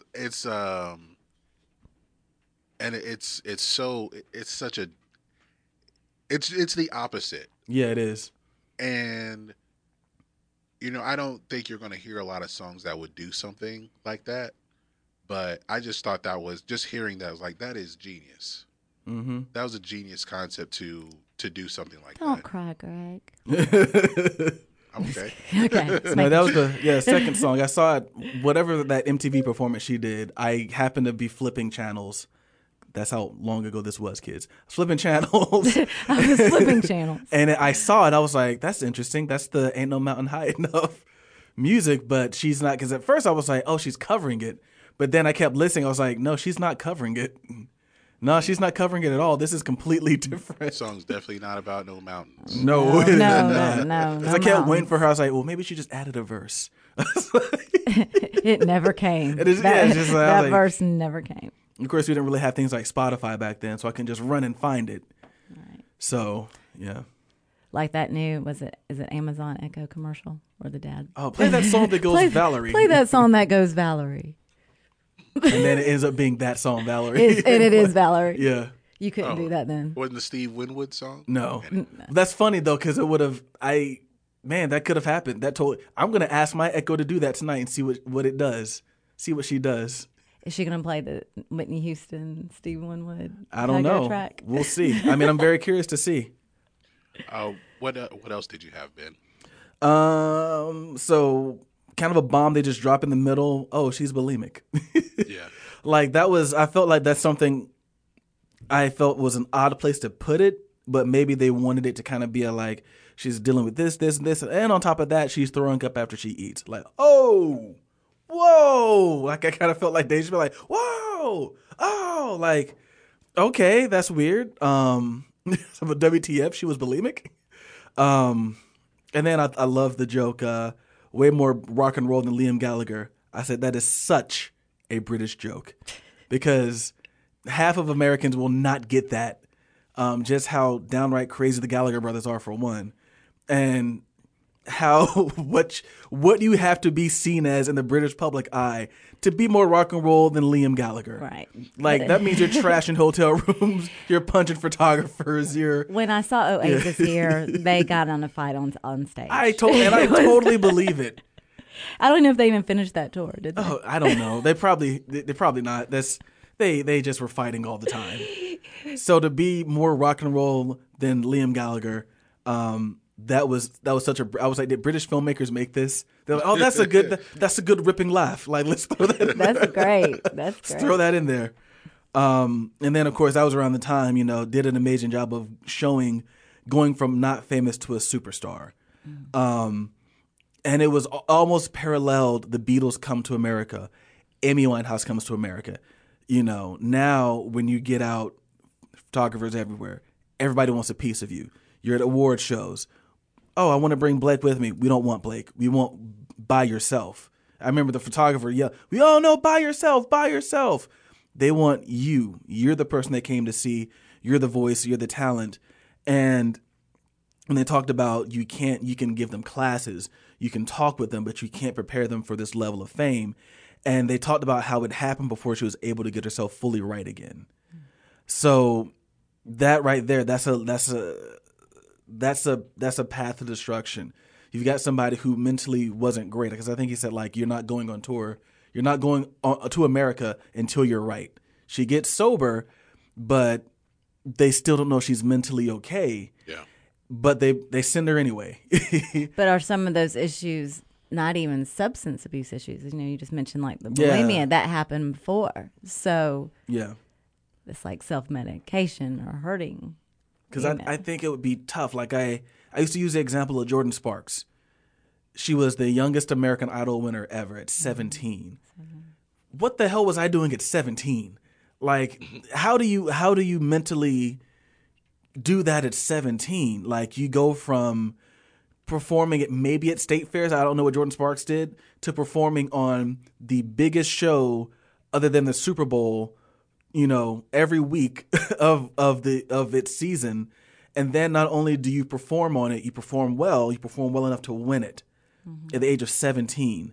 So then I think about, someone like Amy Winehouse, just how the mental fortitude, not only, you're still young. So when Back to Black comes out, that's in 2006, I believe. So that's 3 years later, you're 23. What was I doing at 23? I just graduated from college. I'm looking for a job. I would not mentally be prepared. I think I auditioned for American Idol at 21 years old, maybe 22. And I remember it being the most nerve-wracking experience of my life. And they weren't even famous. It was just 4 no-name producers. And I got knots in my stomach. And so to see her just all of a sudden go from playing, moderate festivals to, oh yeah, you're going to do everything. Like you're going to stand here and we're going to take pictures of you. You're going to get interviewed. You're going to go play this show. Now you're going to play this show. You're going to be on in this all these magazines. You're going to be on all these shows. Like she was on Letterman and Leno. Yeah. And we look like SNL. And Carson Daly. And, Yeah. Carson Daly. And Conan O'Brien. and the Today Show. That would be scary. Like all of that. And Regis. And Terry Richardson is a pervert. Who's that? The photographer that she was taking pictures with. He's a pervert and an average photographer. That's one of my notes. I don't like that guy. He has a lot of alleged assaulting models and like sexually assaulting models. Those and kind of photographers always yeah, do, and his don't they? work is pretty crappy. I don't like his work. He uses like cheap disposable cameras. Oh, And okay, heavy, that guy. yeah, Okay. and a lot of light, and people just love him, and I'm just like, this isn't that good. Like I get it, like everyone should have a style, but your style can suck. Like it can be a bad style. I may have missed at the exact point where Blake came into the picture, but the way that it was presented to where she's. I was thinking, like, didn't she just break up with him and now they're back together? Was it? Yeah. Is that what happened? Essentially, and I mean, because Yeah, they weren't ever really together. They both were in relationships, but it was like call it was an affair. Call it what it was. And everyone hung out in Camden. Yeah. Like that was the And scene. so- But then when they're out in public together, I'm like, this doesn't feel right. Well, it was and I kind of feel like yeah. her friends would say something's not right about this. Yeah. Well, I mean, it's kind of like when she goes to Camden, she transforms a little bit. That's when you kind of start to see early beginnings of what she would become, and not necessarily trashy, but edgier. And it's one of those, didn't have a huge presence of my parents, so she even said like, I was looking for father figures. Looking for love. And so she gets it in him, and like, what the fuck, man? You introduced her to crack cocaine. He was like, I introduced her to crack cocaine. I had done it before myself, and I think it was like after her storming of America, she comes back, and he introduces her to crack cocaine. I'm just like, why would you do that? But then I thought, like, he don't know any better. Like It gives him a reason to be needed. Yeah. And as a and matter of she's fact, not that's gonna run out. exactly what they said in the doc. Okay.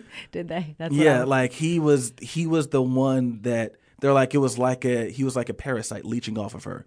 As long as he could keep her addicted, he could always get his fix. Yeah, And he didn't want her to go to rehab separately. And yeah, the they wouldn't do it doctors together, and the doctor was like, no, we will not this will admit be a them. disaster. That is codependency. The doctor wouldn't admit them and said they finally went around to enough rehab clinics where they found someone that would admit them together. But he said, no, absolutely not. Like he's the person that wants to keep this going. He doesn't want to get clean, and he's not going to let her get clean. One note I did make was the couple that does drugs together. ...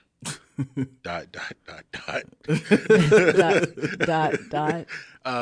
Because once it was like that was she wanted to, I guess when they got married, she wanted to feel everything that he feels. Mm-hmm. And to me, that was like, that is It's dangerous, bro. Yeah, that It's dangerous, bro. How is that not a downward spiral, like a statement right before the downward spiral? Yeah. that's heavy. And if they're not addressing this in any kind of productive way, then it's just going to get worse. Yeah. And I thought about this because this is a conversation I've had with a couple of friends about, like, not unrelated to this film, but about being afraid of being alone as far as was she with Blake just so she wouldn't be alone, or did she legitimately love him despite all the things that he's done before they got married or when they started doing drugs together and the kind of relationship they have? Why does she still love him? Why is she still with him? And I the only thing I think of is like she's afraid of being alone and having to deal with herself. Does that make sense? No, it does. That makes complete sense. Yeah. And also, who is she without him? Mm-hmm.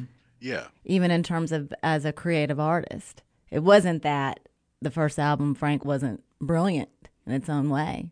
But look, she comes and makes the second album, and you're big in America, too. You're winning you weren't even there on the stage, and you won all the big ones. So just being scared of who she is without him as an individual and as an artist. Yeah, because I mean, she has like these seemingly great friends, Who despite really cared about her, yeah. who her parents were when they were as a couple. They still supported her in her career. So she has the friends and the family, but it's really just this guy that matters. Yeah. Why is it just him? Like, that's what I was. Maybe because she can only go to that place with him. She's not Yeah, doing heroin no or one else crack would with no her. one else would let her go to that place. Yeah, they'd all told her I she's would agree with crazy. that. I mean, she's not going to say, "Hey, Mom, let's do some crack together." Well, maybe her dad would allow it because it's like, all of her friends were saying, no, she can't tour. She can't go on this American tour. She can't do this. She's not. She's not right. She's not right. She needs to get herself together. And then her dad's like, or I don't know who said it. It might have been her dad, and Ray. or her manager is like, there are doctors and lawyers and teachers that function that function well on drugs. Yeah. Well, I mean, like from That's the what- moment I'm like, that is the worst thing. That's you can the say right worst now. advice. the moment she hired Ray, when Nick mentioned like he's a promoter, he's gonna want to get her out on the road all the time. That was a little foreshadowing as well to show that like regardless of what because that's all he knows as a promoter. He doesn't. That's what he knows. How do we make money? We tour. So to him, he's like, yeah, let's just tour rather than like, hey, maybe keep her in the UK and do some appearances, that don't require her to be on a bus or, traveling from city to city performing every night. Because I think after that is when they showed the Eden Festival, the Eden Project concert, and she looked a mess. She was like scratching her face and just kind of, she looked out of it. Like she was high as a kite. And it's just like, is this what's happening? It was kind of sad to see someone who was such a good performer go to, and she still sounded good, which is even scarier, that it was probably just like muscle memory at that point. But she didn't look right. She didn't even look like she knew where she was. And that was kind of sad. That made me kind of sad for her.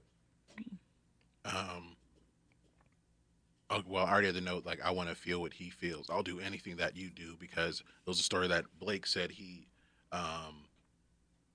broke something and he ended up cutting himself. Mm-hmm. So then Amy cut herself too in the same place. Mm-hmm. Yeah. And then when they were in rehab together, they got out, or they escaped, I don't know.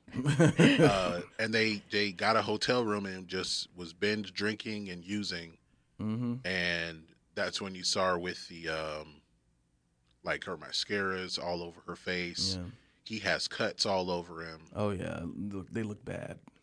And I was just wondering, like, what? I always ask questions like, what's so special about this Blake guy? I have not seen anything. Yeah, good. he looked like a loser. He I have not looked seen like a anything junkie good loser. about this guy. And then with the this is when I stopped watching it. When she won the Grammy for Record of the Year, Beautiful moment. presented by Tony Bennett. The look on her face.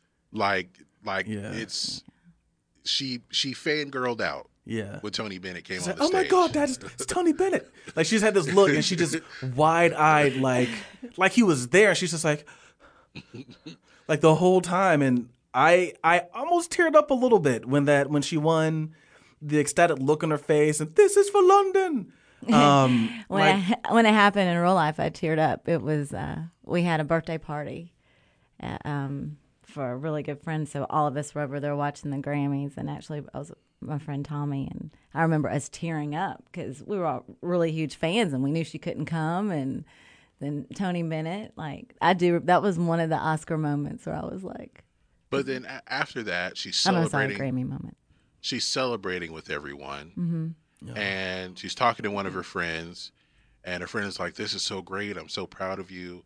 And then she says, "This is so boring without drugs." Yeah.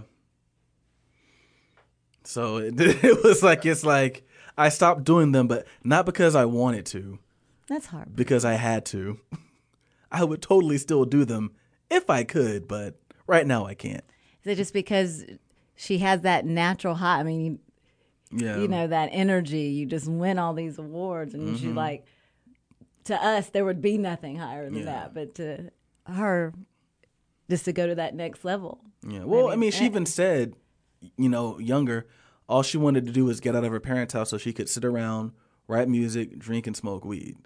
So she always had that there. But, as they say, kids, the gateway drug, it probably, going on heroin and That's a crack myth. cocaine, Anyway, getting on crack cocaine and heroin intensifies that high to where it's, I imagine the music might have been the high before, but it's not the high anymore. Yeah, and I would think probably 60% of the kids around the world would want that too, just to get out of their parents' house, Yeah, write drink and songs and smoke smoke weed. weed. But yeah, that's that next level. Yeah. But yeah, after that, she starts fighting paparazzi. It gets kind of tragic Yeah. after that. yeah. It's, she reminded me of then she really did get more rock and roll than the Gallaghers. She's a bunch of photographers and she almost looked like a zombie. Like she's just walking and she, if she goes in one direction, it's almost like they just kind of picked her up and no, go this direction. It was like she was just floating through whatever she was doing. And it was very sad to watch. Then I thought there was some hope when she did the collaboration with Tony Bennett. Mm-hmm. She's in the studio with him. She's so nervous she can barely sing. And I said I would crap my pants if that were me. If, you put me next to my idol, whoever that might be. I don't know if I really have one. I don't know. I guess maybe when I was in my mid-20s, if you were like, hey, Ben, you're going to record a song with John Mayer, I'd probably be like, no, I'm not. And then he showed up. I'm like, John. Hi, John. Oh, God, John.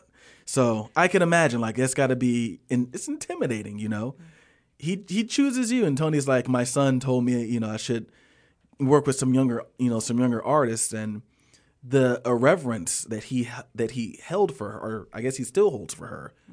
Mm-hmm. He made the statement in the documentary when they were interviewing him. He said, if I could talk to her, I would tell her, you can't die. You're too important. He said that she deserves to be held up there with the likes of Billie Holiday and Ella Fitzgerald because of, her amazing talent. And I, after watching this, I do have to agree. She came in for that short amount of time, and I know that's a phrase we use for a lot of artists. I've heard it used for Jimi Hendrix. I've heard it used for Kurt Cobain. They came in for the short amount of time and gave us a lot of good stuff in that short amount of time. And in 27 years. Yeah, and that's what she did. I mean, in those years that she was, here, she gave us some really good stuff. The B-sides are amazing. I mean, it's only 2 studio albums. Yeah. But really to look at, just 2 straight studio albums.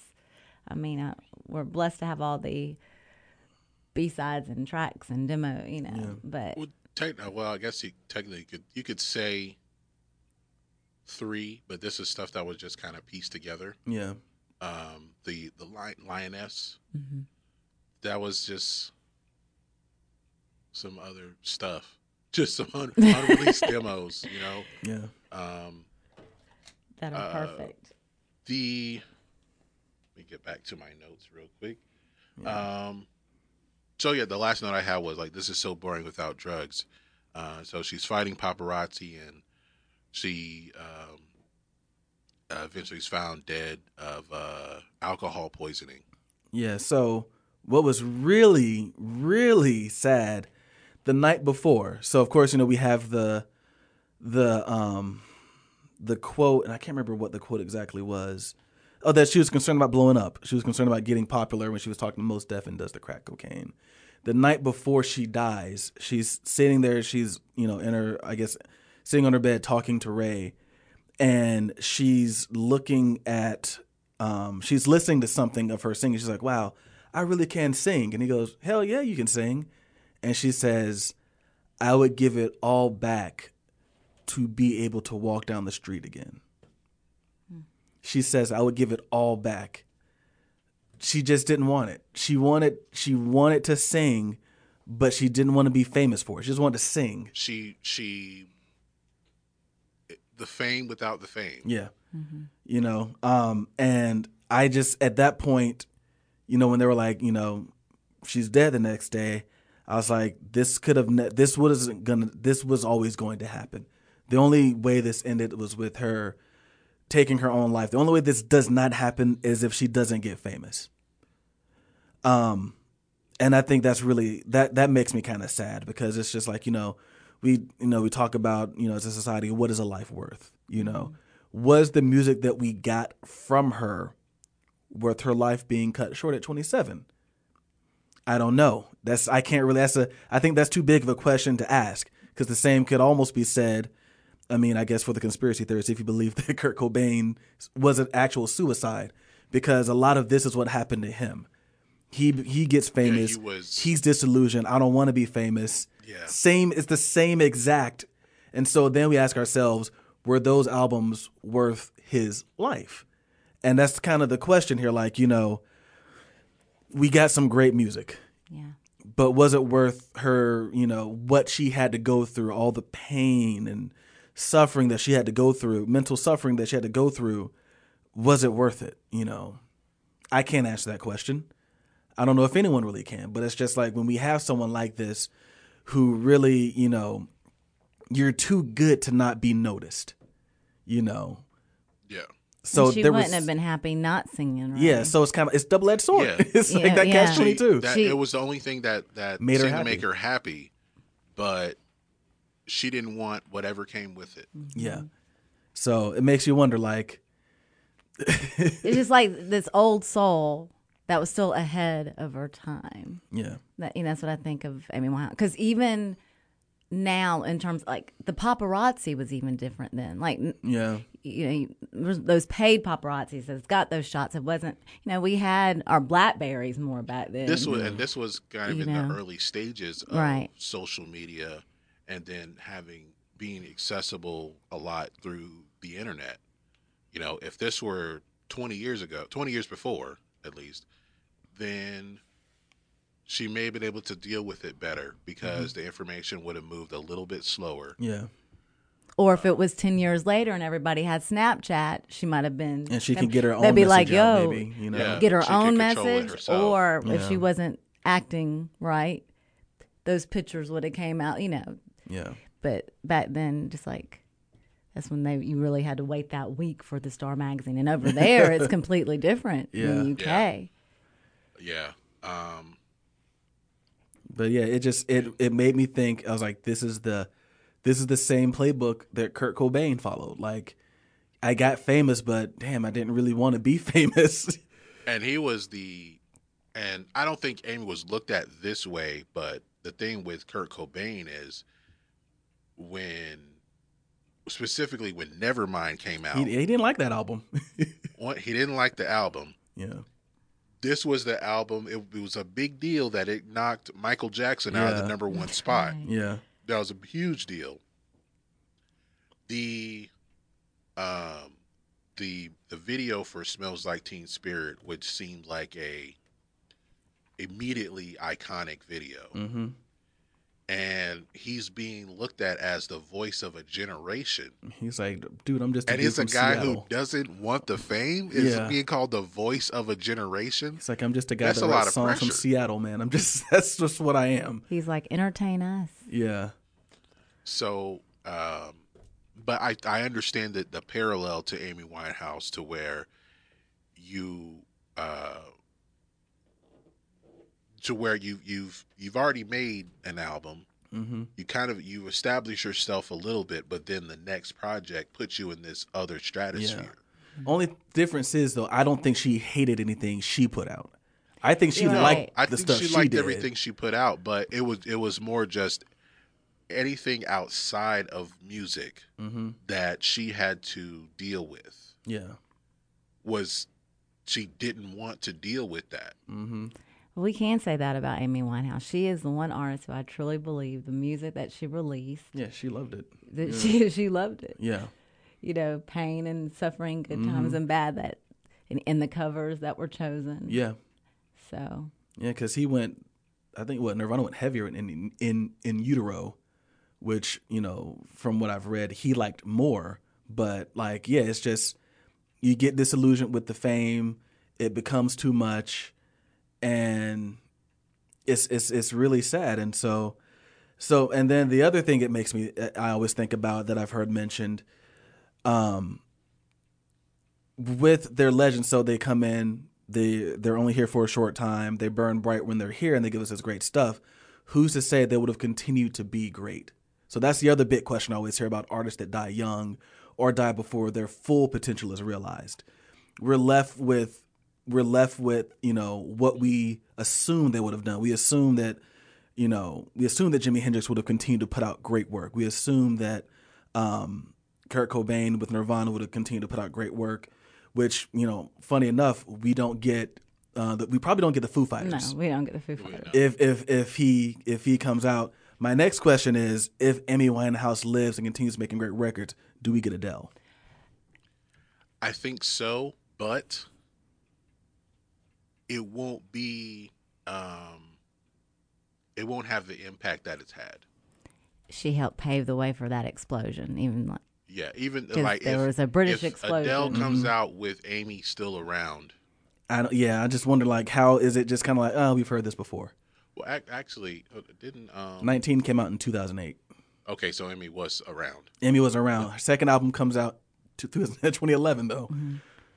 I think without 'Cause that was the break- 21 Like, isn't as that's big me, yeah. then. That's the breakthrough Right. album. 21 isn't as big. Yeah. I mean, she paved. There was that explosion, Yeah. like that Duffy and.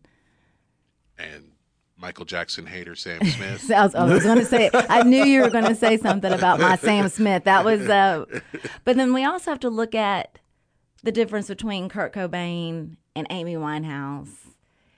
Amy is a female doing this solo on her own. That's a lot. That is a lot. Yeah. You know, Kurt Cobain, he had a band, and he's a male to have all that. You know, But I think the thing is, I think with both of them, where the parallel continues is that they're coming in with this sound that isn't as popular at the time. exactly. I don't know if Ben agreed with me on this, but grunge killed hair metal. Yeah. That's the popular thought. Yeah. We talked about that. So grunge killed hair metal in one fell swoop, and Color so Me now you're Bad. coming in with a It did. It was like, bye, no more Color Me Bad. so if they're coming in and kind of changing how we view pop music, and they're coming in with this different sound, and when someone is successful with one sound, what do record companies do? Oh, they go out and look for these yeah. other bands. Where is everyone that else are who in- sounds that like are in this? Seattle that might sound like this?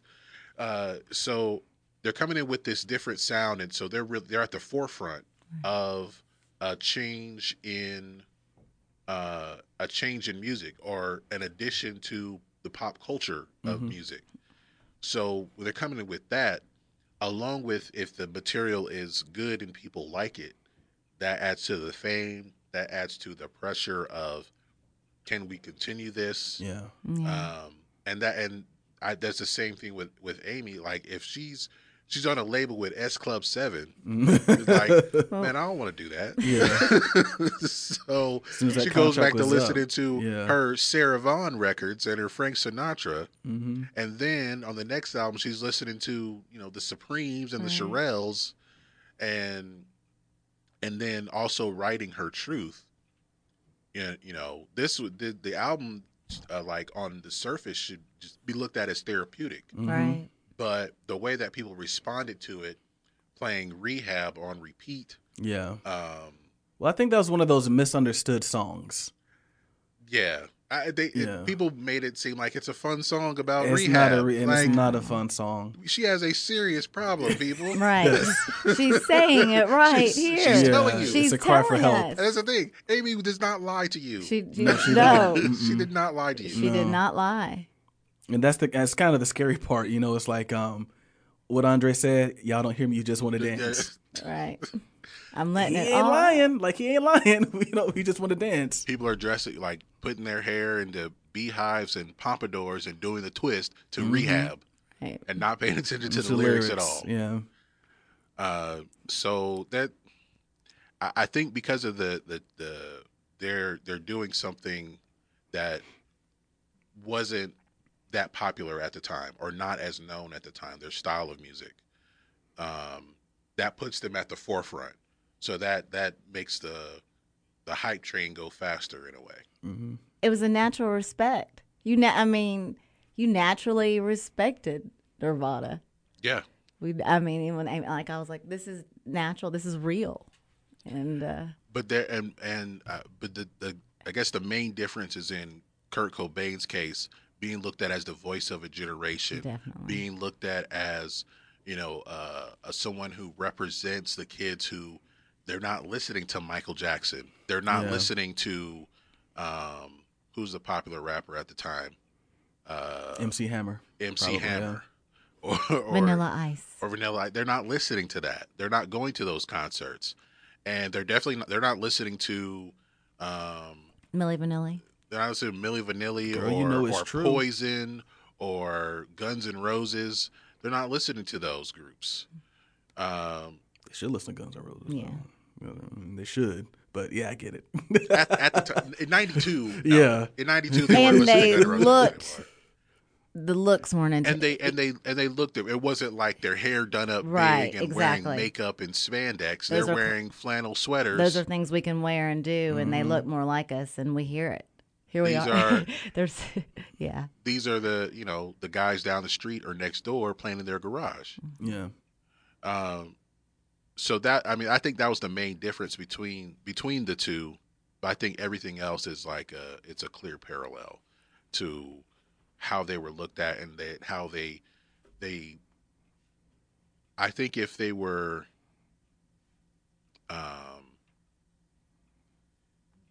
they wanted to make music, but like I said, anything that had nothing to do with music, they didn't really want to deal with, just because like that's not part of who they were. It wasn't something that maybe they felt they had to do.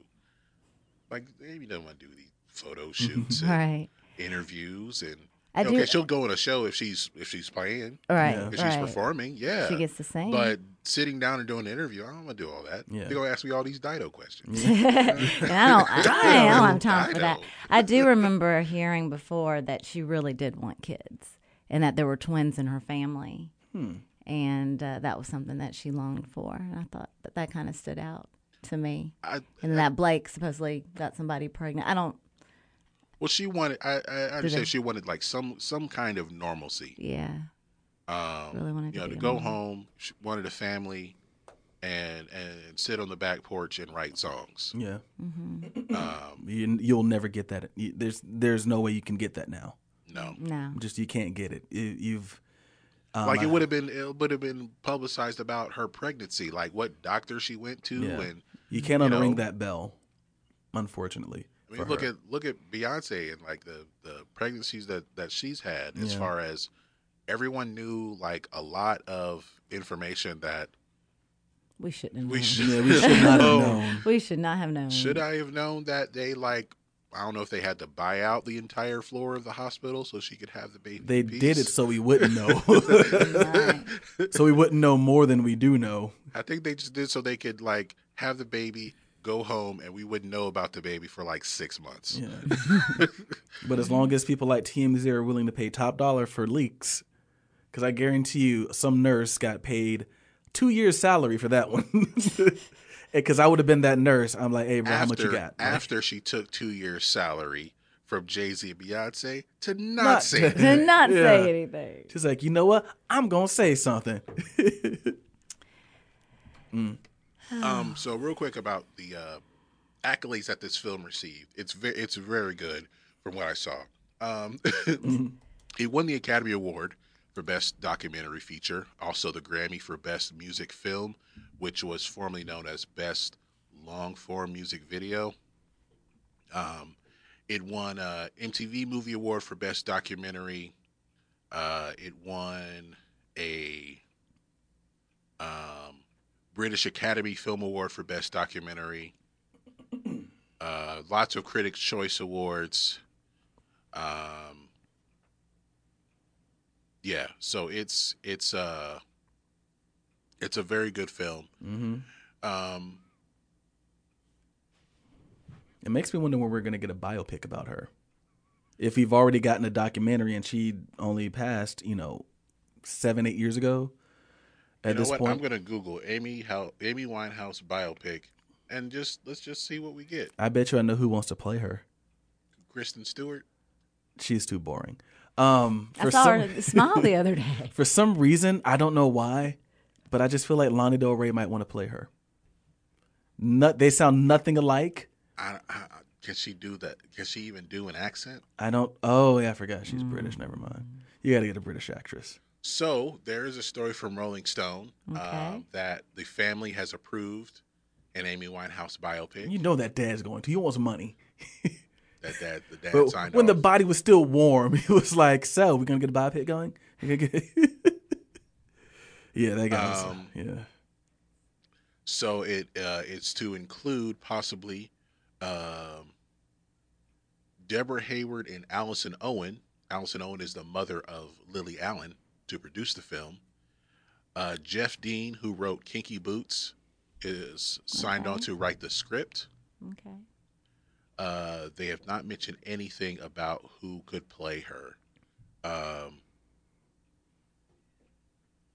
Someone suggested Lady Gaga. That's cheap. That's too easy. That's too easy. I love Lady Gaga, but not for that role. I will say too. It might be. No, I don't know if they can do a British accent. Who? That felt Camila Cabello. Maybe if you did the makeup right. I guess. I'm pretty sure there's an unknown out there that they can cast that'll do it justice. Yeah. As long as it's not a Lifetime movie. Yeah, no, because that Britney one, no, and I like Lifetime movies The normally. Britney one, the Aaliyah one, Yeah, they usually are on point. the from Fantasia bio. one, the Whitney one. No. Well, the Fantasia one was kind of good. I didn't know they did a Fantasia one. Yeah, guess who played Fantasia?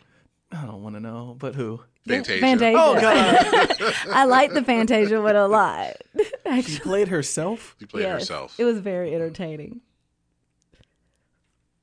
Yeah. I mean, I guess she's old enough. She's the right age. She She had hasn't the aged. accent down. How does she read the script? Let me stop. We love you, Fantasia. That was terrible. She's like, line. They hold up a card like, oh, my bad. I'm sorry. I'm not making fun of her. I'm sorry. She has a great voice. She really does. She's a phenomenal talent. She is And Fantasia is she's lived a very hard life. and she's American Idol. Yeah. So that will do it for our discussion about the Amy Winehouse documentary, simply titled Amy. And we'll get to my earworm of the week. This is their second appearance, I believe, on as being an earworm. The first one is probably 2 years ago. This is an Australian pop duo called Ekka, Ekkah, and they call themselves Ekka because they're both named Rebecca. Hey. And this is a new song they came out with a couple of weeks ago, I think, and it's called Forever, the number 4 ever. And I like the song. Like I put it on my We Lit playlist immediately. I've been waiting for new material from them, and hopefully they'll be touring the States next year. So yeah, so check out this group. It's called Ekka, and this song is called Forever, and we'll be right back. You say that I become a little body when I spend some time away from you, and that you know that I am not cold-hearted, but you can tell which days I'm feeling blue. You said sometimes I'm strong, but you hope I know there is nothing wrong with feeling that I do only belong when I'm with you. Yeah, I always wanna be together, babe. I love the way you are forever and always, and I'll go with you whenever, babe, because I always wanna be together, babe. Yeah, I always wanna be together, babe.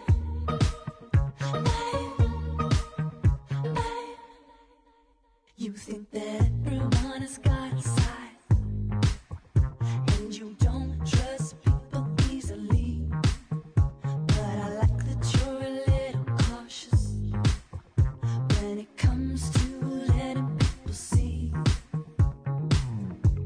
just who you are. You're so sincere. I hope you know how you make me feel. I hope you know how you make me feel. Yeah, even though it's sometimes tough to stay in love, we've got enough. Yeah, even though it's sometimes tough to stay in love, to stay in love. I met you, I didn't wanna keep you up. I met you, I didn't wanna keep you up. Oh, All right, that is Forever by Ekka, and you can find that on our BTT YHT Earworms playlist on Spotify right now. All right, so that will bring us to the end of our program. Oh, Lori, Yes. if you want to be found, where can people find you? You can find me at Lori Delone on Twitter and Instagram. All right. That's right. Yeah. And of course, look out for the Envisions EP or album or whatever the project turns out to be. Yes. Be on the lookout for the visions. We'll come back, hopefully. Yeah. Hopefully you'll ask me back again, and we'll I let doubt you it. know. I'm kidding. I mean, we got a full plate on You're like, we're kind of pretty much set for the rest of the year. the rest of the year. Maybe give us a call in May. All right. Well, Ben, where can we be found? But we don't want to be found. Yeah, we're like, we do. All right, that's the end of the show. So we can be found on Facebook.com, Facebook.com/by the time you hear this. You can also go to our website, www.bythetimeyouhearthis.com. If you would like to check us out on social, well, the cooler social media, because I think, like Facebook is for older people. Instagram is for like millennials, and I think like Gen Zers are like on something I don't know about yet because I'm not a Gen Zer. But we're not on the Gen Zer things. But hey, Gen Zers out there, if there's something we should be on, let us know about Snapface or Google Chat or something. Let us know. But if you want to get on the millennial, On the millennial train. social media, you can find us on Instagram. Sometimes we call it IG or the gram. You can find us at By the Time You Hear This.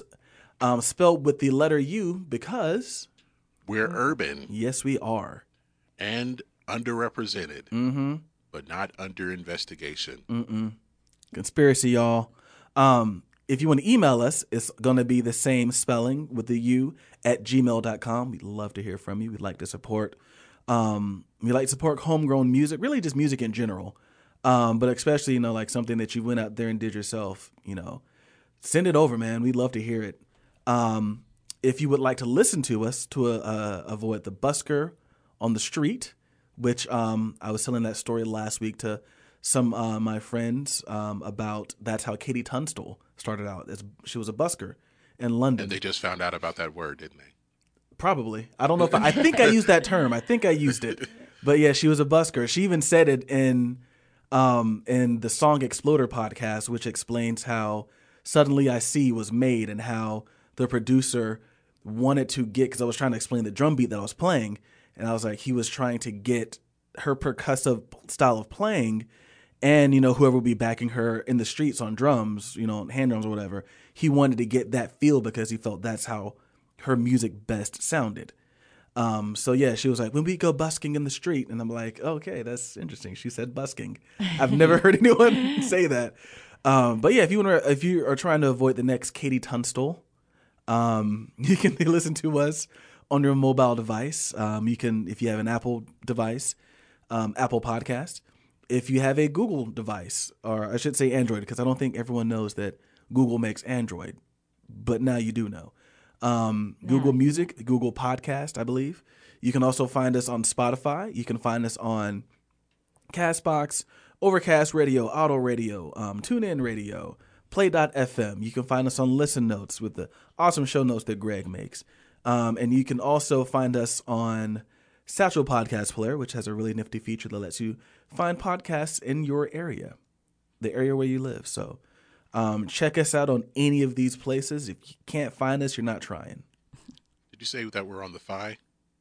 I didn't know. I just said Spotify, but yeah, okay. We're on the Fi, aka the Spotify. Sponsors. So to bring us to the end of the program, I feel like playing Rehab was too easy. Yeah, it's very easy. Yeah. That's what they expect. So we can end the show with Tears Dry on Their Own. Yeah. Okay. So you guys can hear the sample that I was talking about, and I feel like it was a genius thing to do. Mm-hmm. And that will do it for our show, and we'll talk to you very, very soon. Peace. Peace. Peace. All I can ever be to you is the darkness that we know and this regret I got accustomed to. Once it was the ride when we were at our height, waiting for you in the hotel at night. I knew I had him at my match, but every moment we get snatched. I don't know why I got so attached. It's my responsibility, and you don't own nothing to me but to walk away. I have no capacity. He walks away, the sun goes down. He takes the day, but I'm grown. And in your way, in this blue shade, my tears dry on their own. I don't understand, why do I stress the man when there's so many bigger things at hand? We could have never had it all.